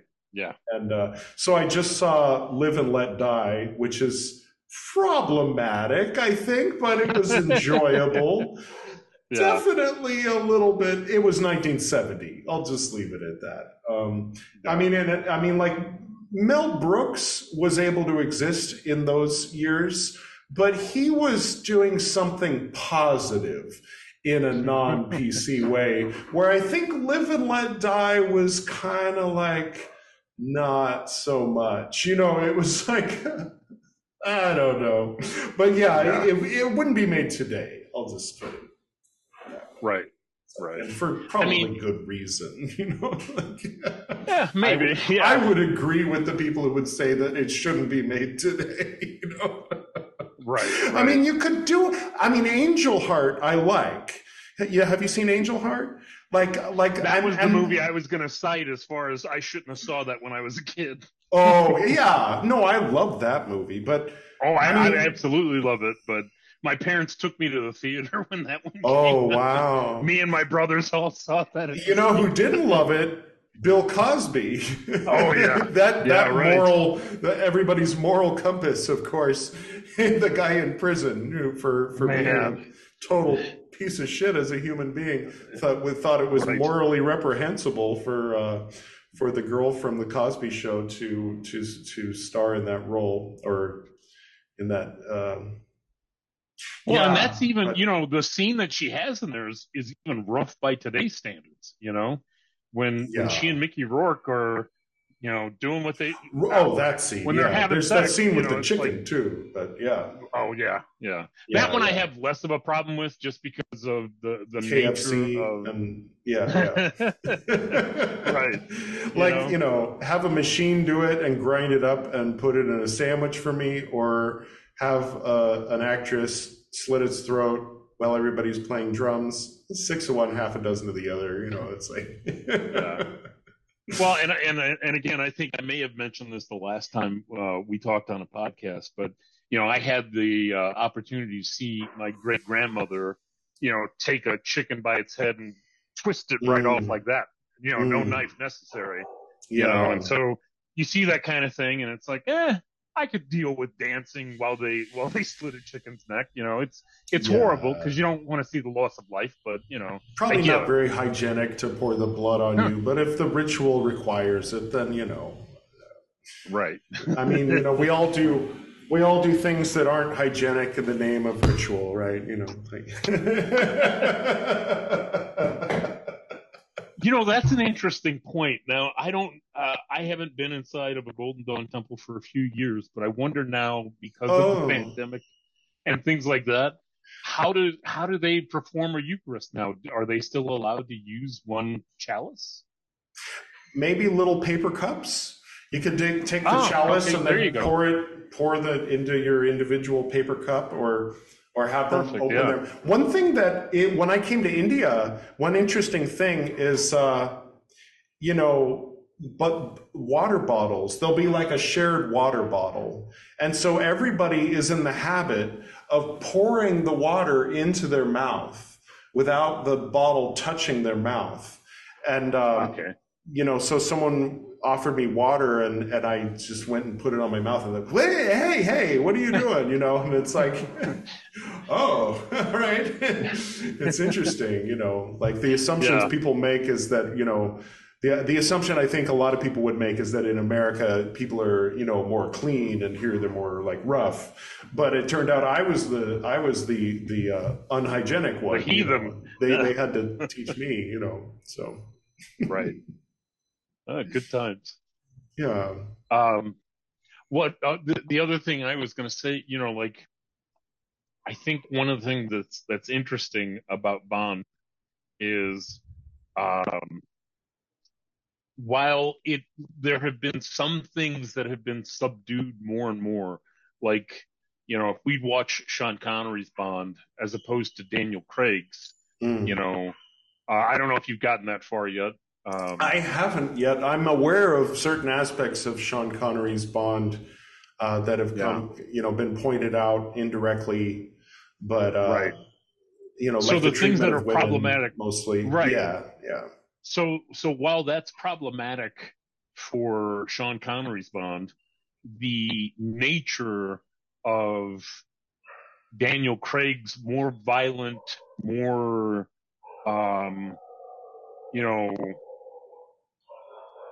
what could be perceived as a colonial ethic seems more prevalent in Daniel Craig than it seemed in, and I, like, who the hell am I? I'm not a film critic. I'm not a historian or an anthropologist, but that's my opinion. Like while things have dialed down, other things have been dialed way up, and it's like, holy shit, that's interesting. You can get away with that, And I don't mean to paint your viewing of it. You'll probably see it, it's okay. Completely different.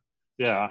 It's one of those things that I find fascinating. It's something that we're all aware of, how mores change over time, Yeah. I mean, I know it's just from vague memories, distant memories of hearing my mom talk about James Bond, that and watching some of the Roger Moore, that Mayday was kind of a breakout character, an early, very strong.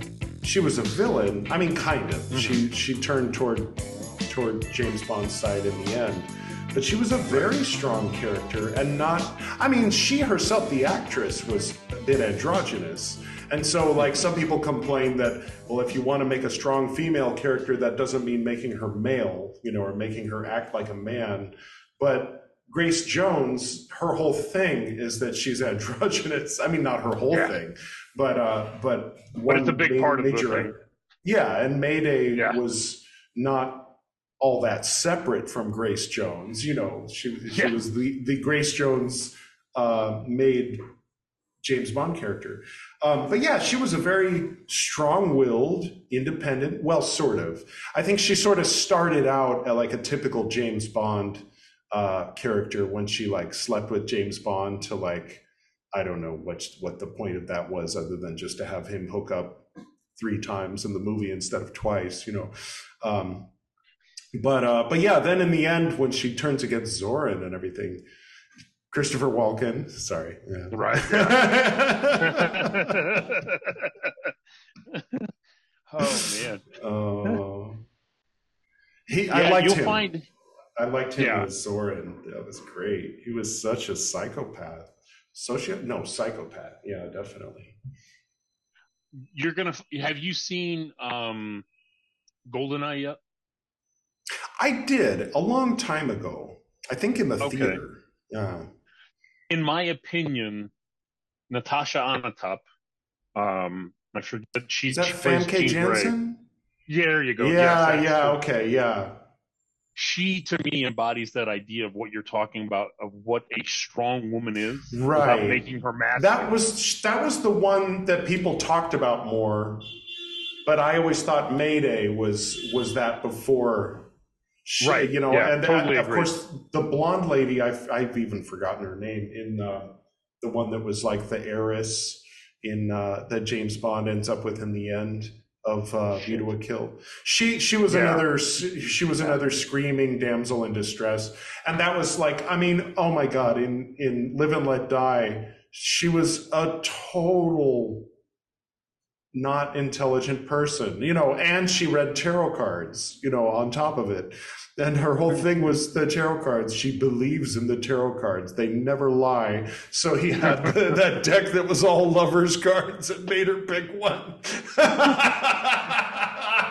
Oh, God. Oh, man. So she was dumb. So she was a damsel in distress, and she was tied up going, help me, you know, and it was just too much. It was too much. Well, and then again, let's mirror that again with GoldenEye.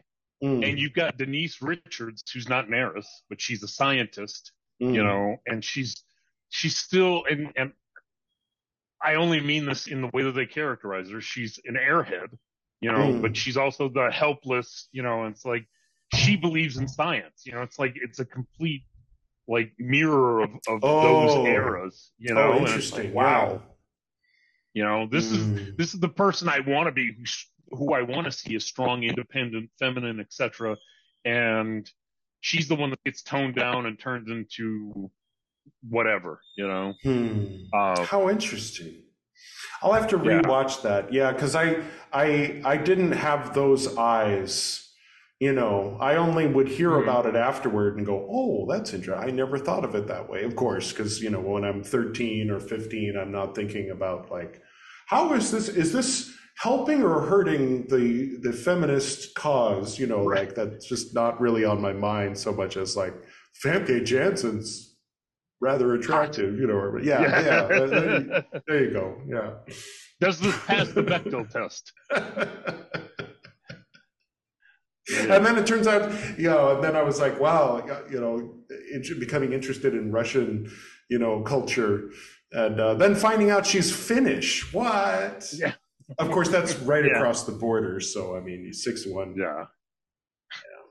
I just recently, I think every once in a while, I learn something and I go, oh, and then I realize it's not the first time that I've realized it. Like, for example, it's not chin ball, it's Chibnall. That happens like once a year, right around August. Is someone will say Chibnall, and I'll be like, really? That's his name? It's not chin ball? And then the other one is 6-1. 6-1, half a dozen to the other. My dad used to say that all the time, and I knew what it meant. But I mean, I knew it meant whatever, comme ci, comme ça, you know, like this or that, right. It doesn't matter. But then just recently I was like, 6-1, half a dozen to the other. Oh, because half a dozen is 6. And so if you're giving 6 of something or some number of somethings to one thing or person, and you're also giving 6 to the other, oh, you know, but just the words themselves, 6 to one, half a dozen to the other, didn't register as a coherent statement until like just recently, where I was like, oh, but I don't think it was the first time that's happened. I think it happened once like 15 years ago too. It's like I also realized the coherence of that statement. But anyway, do you think that the audience is bored that we're talking too much about James Bond and non-esoteric things, or I don't know? Should we tie it back in? The Tree of Life. Yeah, how about non-dualism in the West and dualism in the East? No, that's boring. Everybody already knows that. The pillars and the reconciler between them, being a reconciler versus not being a reconciler, being a dualistic. No, that's boring. I don't know. There's only so many mathematical constructions you can get between 2 and 1. You know, Right. 0, 1, or 2. One time I took a piece of paper. I was talking about duality, and I took an index card, and I drew 2 lines, and I wrote 0 on one side, and then I wrote 1, and then in the third one I divided in half, and then divided one of those halves in half, divided one of those halves in half, and divided one of those halves in half. And then I wrote 2, 4, 8, 16, 32, 64, 128, 266. And I gave it to this guy, and he looked at it for a long time. And I don't know if the two things are connected, but he lost his mind. he ended up literally naked, strangling his mother later that night. And I like to think it was because of that index card, to be honest, but I hope it wasn't. You either sped up or slowed down the inevitable. I don't know. I think there was alcohol involved too, so, you know. Anyway. Right. Yeah. Yeah.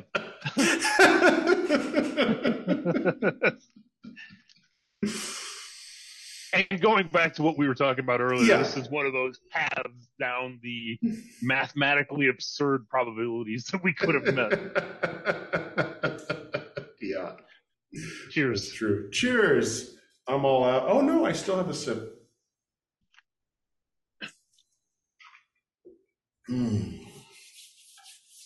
I like to keep a lot of random things for my Buddhist books. Yeah. I sometimes, you know, something will come up and I'll just have something within arm's reach. So I've got like all kinds of little characters. So when a new character is introduced, then I say, okay, this is that character. See, it's a horse, or this is Upananda. He's been very popular lately. He's a very grouchy monk. And fun stuff. So for us, on my desk, I keep my little baby Buddhas in between the first shell of a 45 that I shot. Nice. Many, you know, because non-dual, right? I've got both of those in one with my karate Buddha. Nice, yeah. Yeah. That guy's ready to be one of the last avatars. Yeah. I love it. Hey, are they're making new avatars, aren't they? Cartoon or I believe I've heard that. I don't know anything as far as whether that's like how that's happening. Yeah. But they tried to do an Indian, they made a movie. They're probably going to make a sequel. I'm trying to remember the name of it. I'm stalling while I try to remember. But it's, that same premise. There's another, no, I'm not remembering any of it. But I think Avatar was the first one where they have people that have the power of an element, and then the main character is able to work with more than one element, and that whole thing. So there's an Indian one where they've tied in Hindu mythology somehow. And nice. So there's like the bearer of the power of Hanuman and the bearer of the power of this and that and different elements and stuff like that. So it's like Avatar and Mahabharata combined? Something like that, yeah. But they've got a little bit of a Luke Skywalker thing happening where the hero is just your everyday guy, nothing special about him. But then it turns out he's got the power of fire, and then also the big bad that is like somewhere between the worlds that used to almost rule the world and wants to come back to rule the world again also has the power of fire. That's odd. It's his dad. It's like, so the hero that was a zero that's now the hero is gonna, in the second movie, have to go up against his dad. So they're doing a Star Wars meets Avatar with Hindu gods. I'm like, all right. But the effects are a little cheesy and the movies are a little unnecessarily long. I think I enjoyed it more than she did. Because I think, and I can understand that because when American things drive me nuts, they really drive me nuts. But they're just interesting to her. Like, you know, like when we first met and she's like, "Oh yeah, I love American music. Country music is my favorite." I'm like, "What?" Like, you just think America, you think, you know, New York, Texas, whatever, you know. But yeah, when things annoy her about India, then they're much more annoying. Where for me, I'm like, yeah, okay, yeah, I like the part where they went up the hill, and she's like, "Don't talk to me about that movie. I'll get too upset." Yeah. There's one that I don't know how long it's been on Netflix, but it's RRR. Oh yeah, of course, yeah. That one. Yeah. That's an amazing. Oh, you saw it? Yeah, I haven't seen it yet, but I'm familiar with it. Yeah, I've seen breakdowns and this kind of thing. Yeah. I mean, so and you, I don't know much by way of movies from India, about India, or things like that. I can tell you, it's as over the top as I expected it to be. You know? Yeah. And in that way, it was just amazing. Like it was. It's like that sort of Greek epic scale, but on a topic that's like kind of personal. Like, I mean, like it still resonates today. Like when they deal with British colonialism, it's like, right. It's been long enough that it's not too sensitive. It's not like making a movie about Pakistan or something, you know, and India fighting Pakistan. Those exist, but you know, that's a little bit touchier. People get a little more upset about it.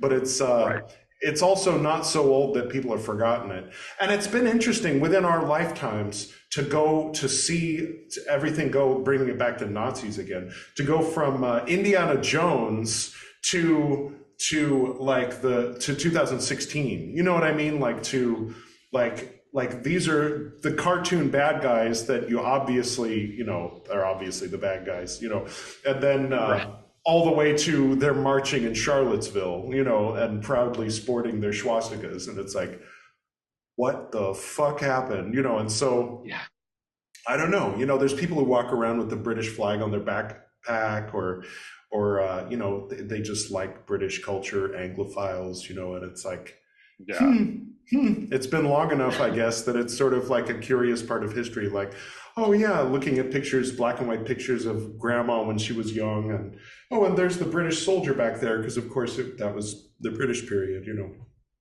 But there isn't like a fuck those British, is, you know. No, they built really nice railroads though, you know. Right. Really? Okay. All right. I have nothing to say about that, you know. Right. Yeah. No, I mean, and I've had a few conversations with a couple of different people, you know, like I feel that there's a part of me that feels like they didn't lose World War II, you know, like between Project Paperclip and like what you just said with what we're seeing in South Carolina, and just, you know, I mean, take Italy, you know, with their, and I don't mean to make this political, but it's okay. Like, 120 was incredibly political at times. I mean, that episode, it got more political than I needed to. But it's just, it's weird, you know, it makes you realize that there is no such thing as time, that things are cyclical, that, you know, what has come before will come tomorrow, and what will come in the future has happened before, you know. It's fascinating and sad, and it breeds hope, but it also breeds fear, you know. You know, because again, just, I mean, I'm currently living in a state where just, I think it's 2 years ago now, there was a militia that tried to kidnap our governor. You know, it's like, what? Yeah, and I mean, you know this, even having, you know, even living where you are now, like, it seems like we've been on the precipice for a civil war in the U.S. for at least 5 years, in my mind. Maybe I'm over fear mongering about this, but it seems that way to me, you know? You know, I think if it weren't for the fact that people, you know, for the most part, are under surveillance, you know, I mean, like in the 1860s, you could get everybody in a particular area together in one place and speak loudly, you know, without people in Washington hearing you, Washington, D.C., you know what I mean? So like, but now, you know, yeah, if you have people using Signal, you know, or using code or this kind of thing, then you can get a small militia to like go do this or that. Or if the freaking president's involved, you know, then you can get people marching on the Capitol. But right, you know, Jesus, like that was really ridiculous. But yeah, signs of the times, though, you know. Like, but I mean, like when the president, I mean, that's so weird, though. It was like a society of creative anachronism in real life. You know, it was like when the guy in Washington, in Lincoln's chair, is telling you to take up your Confederate flag and march on Washington. You're in Washington, you know, it's like so weird. It's the weirdest thing. Or like get that other branch of government that's meant to limit my power. Like, it's not what it is. It's not what it thinks it is. It's not what it purports to be. But yeah, like, yeah, I mean, the Civil War is kind of ongoing. It's like not taking the form of a war, I guess, is what it is. Just like every war that's happened since the Vietnam War. Right. There's been a lot of wars, and none of them were called a war. There's been a civil war. It's off and on. Sometimes it's hot, sometimes it's cold. But it goes on. It rages on. Yeah. But I mean, I don't think there's going to be like formal secession involved like the Civil War. It's a different kind of civil war. It's like a, you know, yeah, gosh.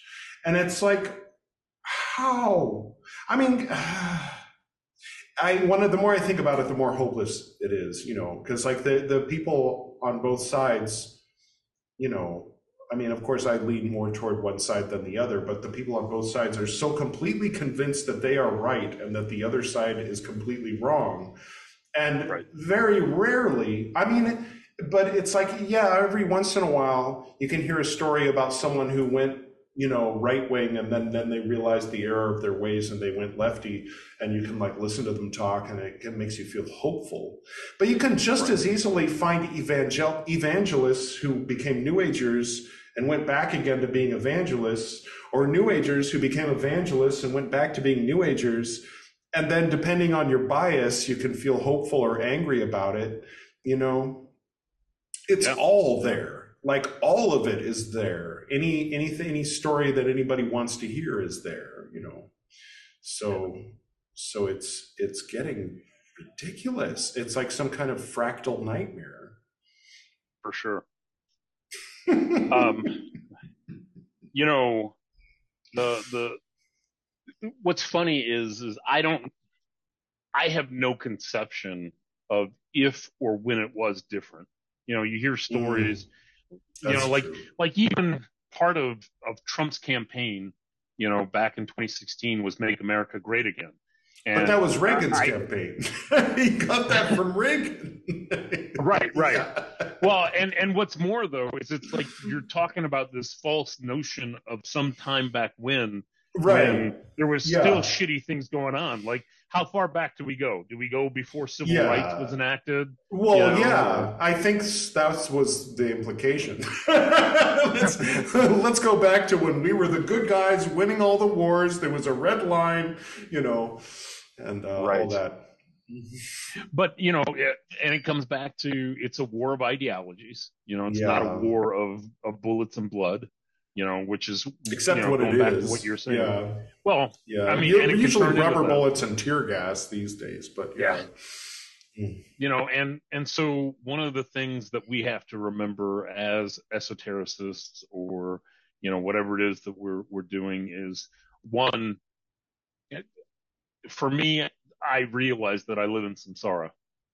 I know that this is a reality filled with suffering, filled with, animal eat animal, world eat world, and all we can do is try our best to understand what the actual nature of reality is and be compassionate to everything else around us to help them realize that same reality. That's, I think that's the biggest hope, Yeah.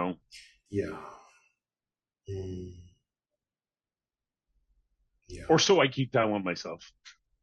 Yeah. Well, compassion is definitely, if you can, I think that's one of one of the appeals of Buddhism is transcendence and compassion, both.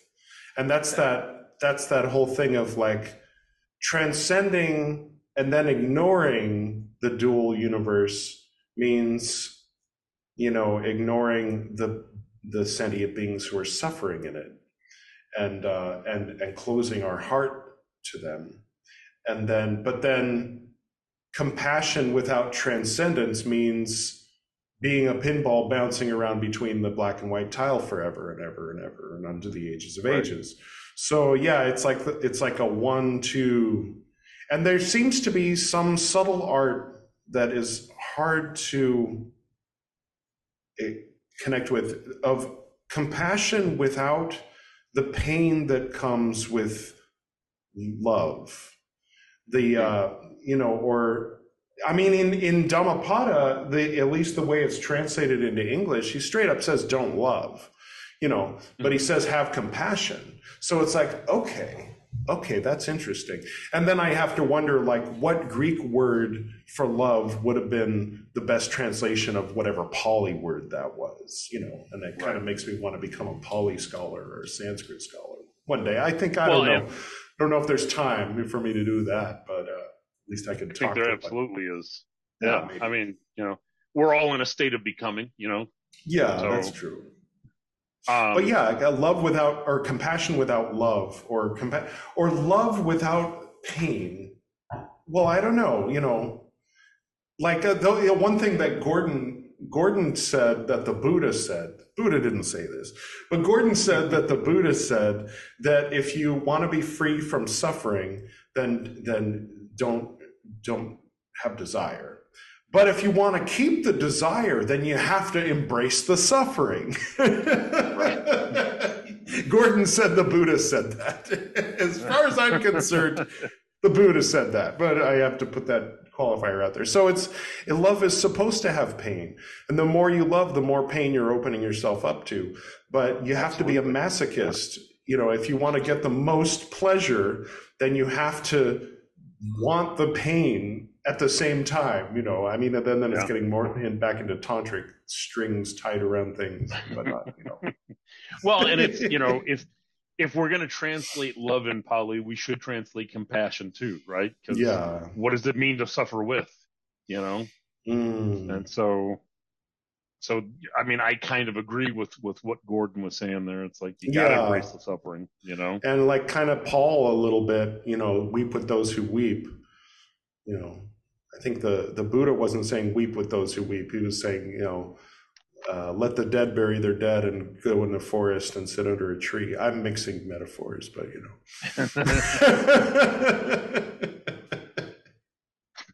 Absolutely.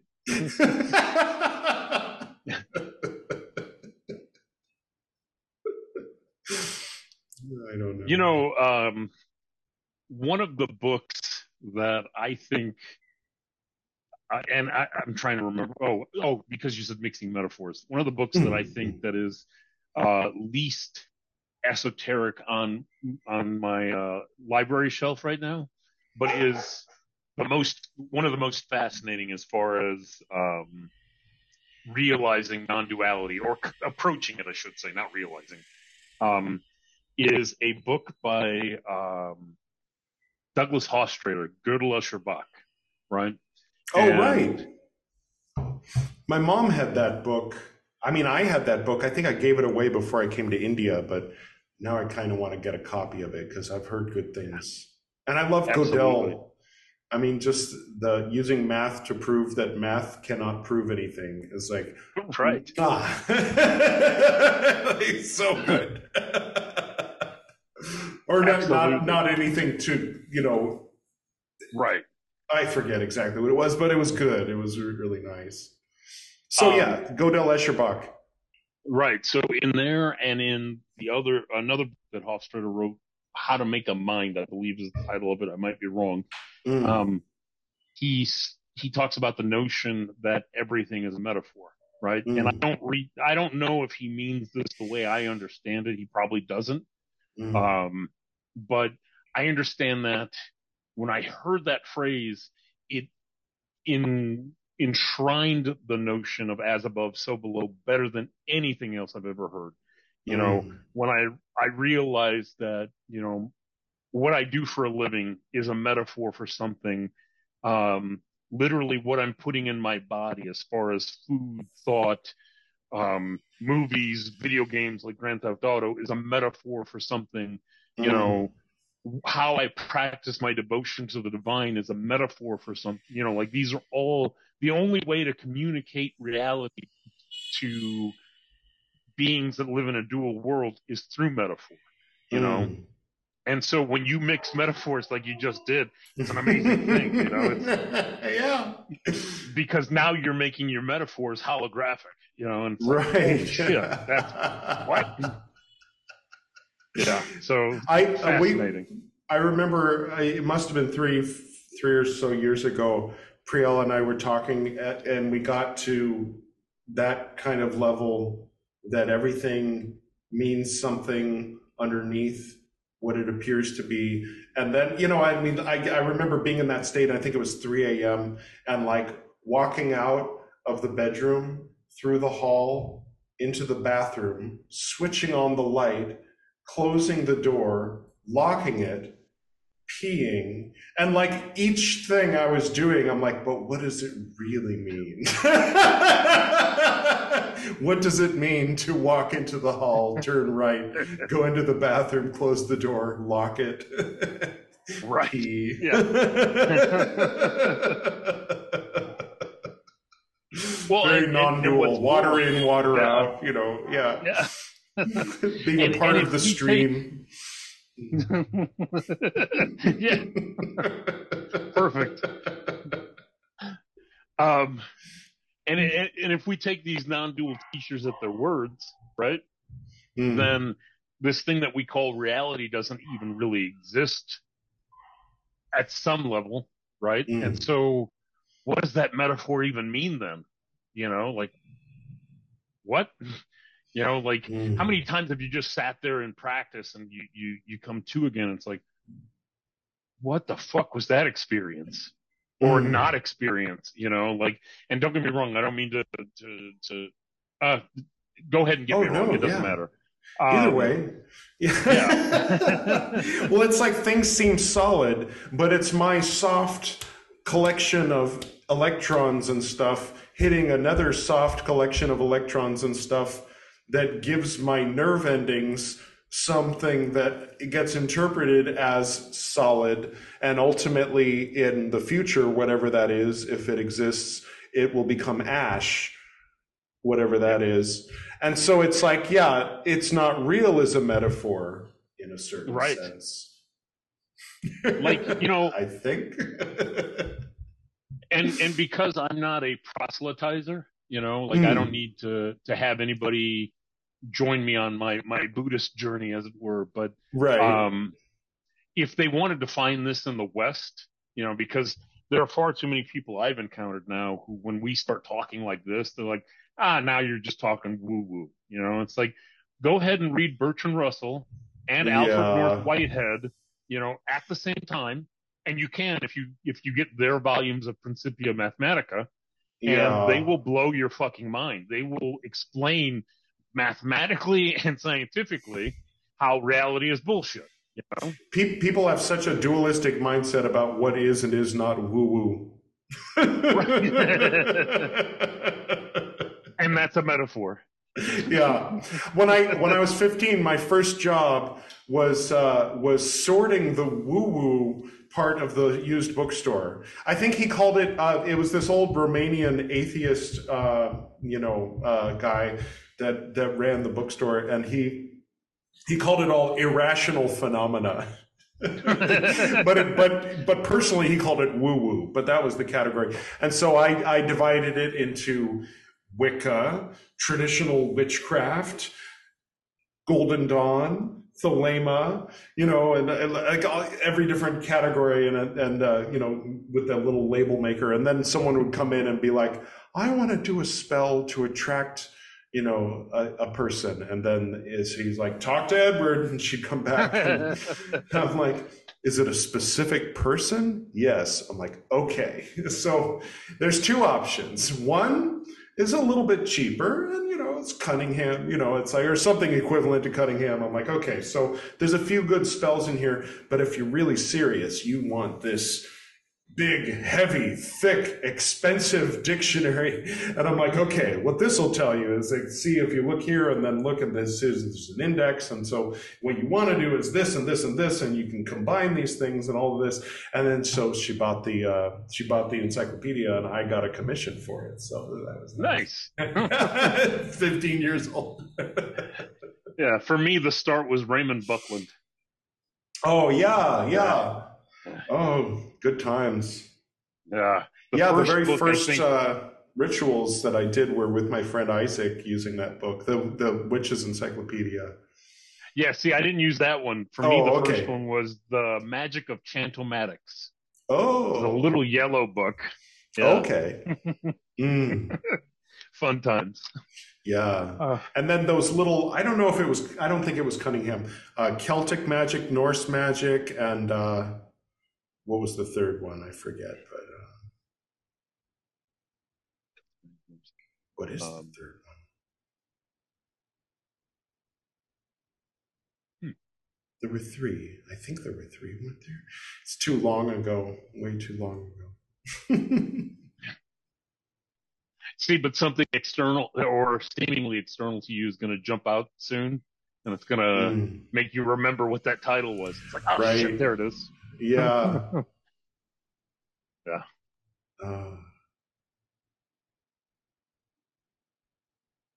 Is the DNA internal or external, or neither, or both?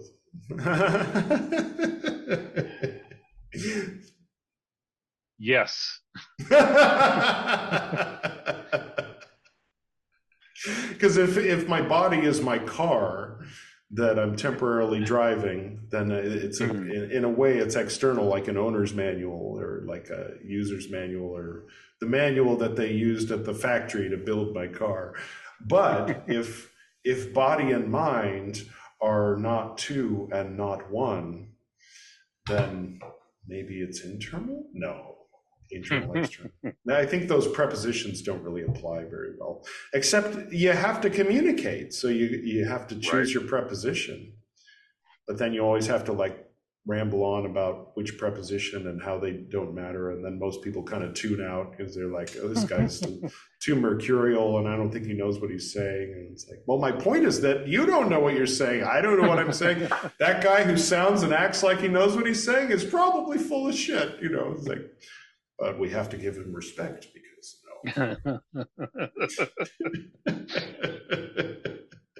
Oh man, yeah. It comes from a long tradition of people who act like they know what they're saying. The lineage goes all the way back to the very first one to pretend he knew what he was talking about. Yeah. John Gold. Yeah. Oh no. I was trying to find. There's too many people with that name. I was trying to find that one. Yeah, there was. I remember at one point I found it in Wikipedia, but now there's too many, so got found out. Yeah. Those stories, man. Good times. Kind of. Yeah. I'm gonna have to get moving here in a minute, brother. Oh yeah, okay. Is there any final thoughts? Anything you want to want to close with? Yeah, I mean, you know, what I think the only thing the is worth closing with is, you know, one that I couldn't be happier with the paths that have brought me to here. You know, like again, going back to that first podcast we had, you know, and talking about, you know, our situation as it was prior to 2011. You know, you can look at that and cry a river about it, but it brought me here, you know. Yeah, that's true.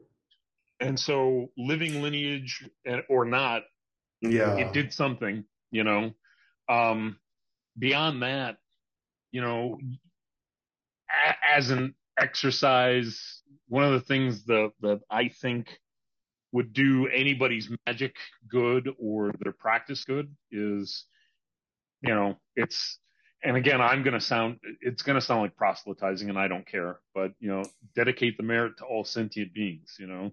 Remember that if there is a reality or some kind of reality that's non-dual, that means that all of these living things are a part of you. You're a network. You're not an island, you know, and that way work for the benefit of the entire network, not just for the self.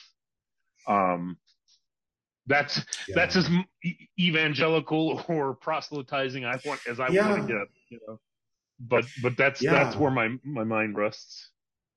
And then I think for the people who go to the opposite extreme, because that's also possible, though less common, I think, is the total rejection of what could be considered selfish.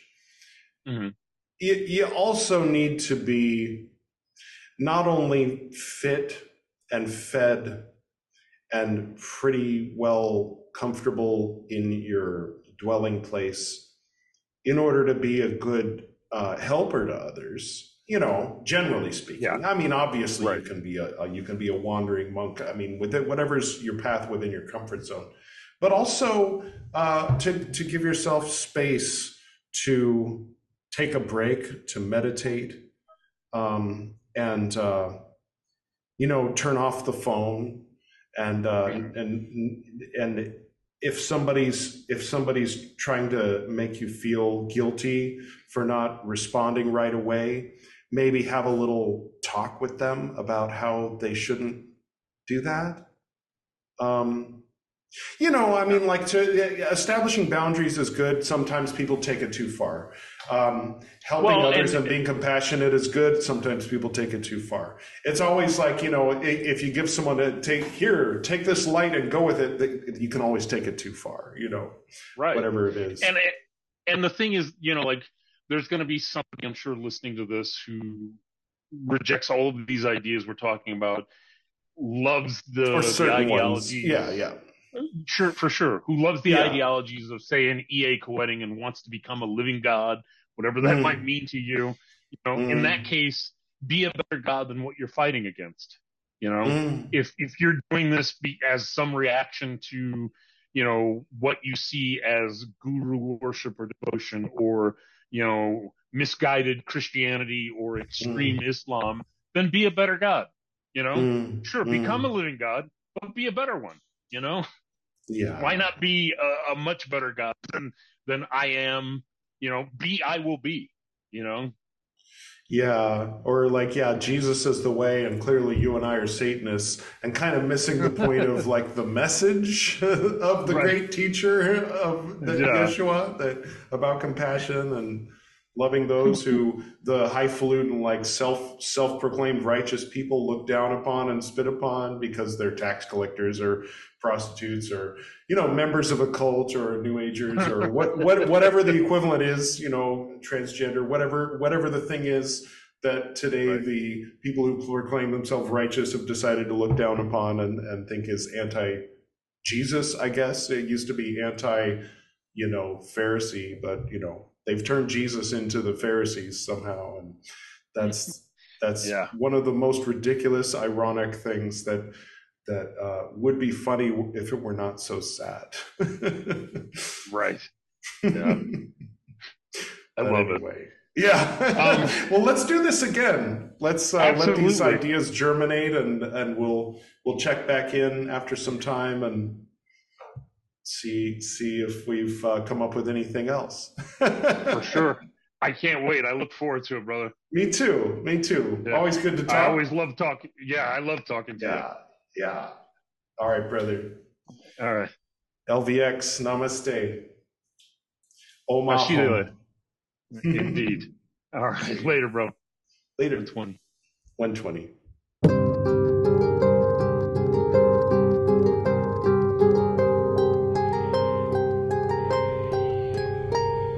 Thank you very much, brother, for being my guest on the Esoteric Nerd podcast today.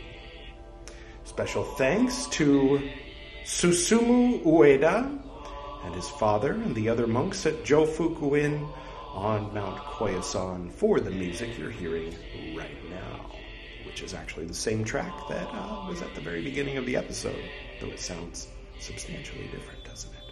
Special thanks to Camille and Kennerly for the House of the Dragon theme going into and out of the interview itself. And special thanks to you, the Esoteric Nerd, listening to this podcast and possibly watching it as well. Today, I'm going to close with something a little special. You might be somewhat familiar with it already. Perhaps not. It is the meditation that my dad taught me, John Dan Reed, same, from Transformations. He taught me this meditation when I was very young. He used to perform it when I was very young. And that's where he would, be inside chanting Om. And then if there was like some noise, a weed whacker, lawnmower, that kind of thing, he'd say, "God damn it!" And it would distract his meditation. So I determined when I was like 3 or 4 years old that his word might be Om, but my word is Chakung.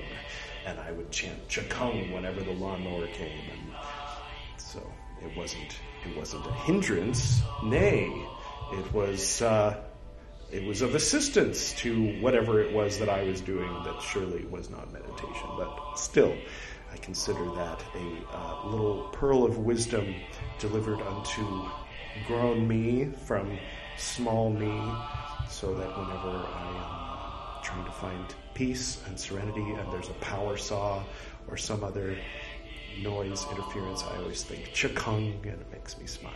But anyway, after a couple more years, I was able to sit down and learn the meditation that my dad taught me.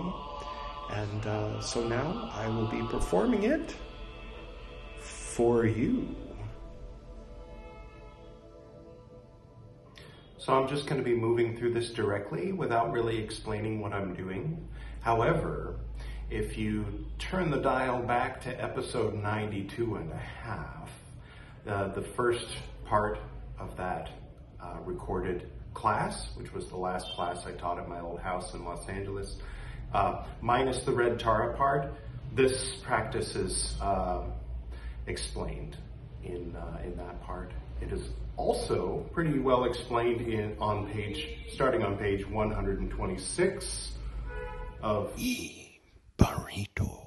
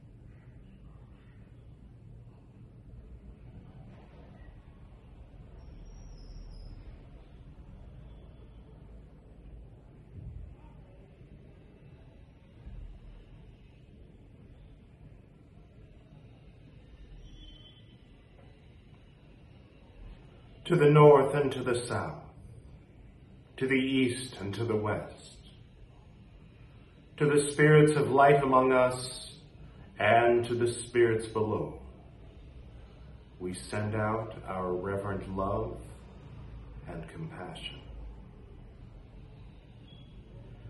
May all beings be happy. May all beings be serene. May all beings be in peace.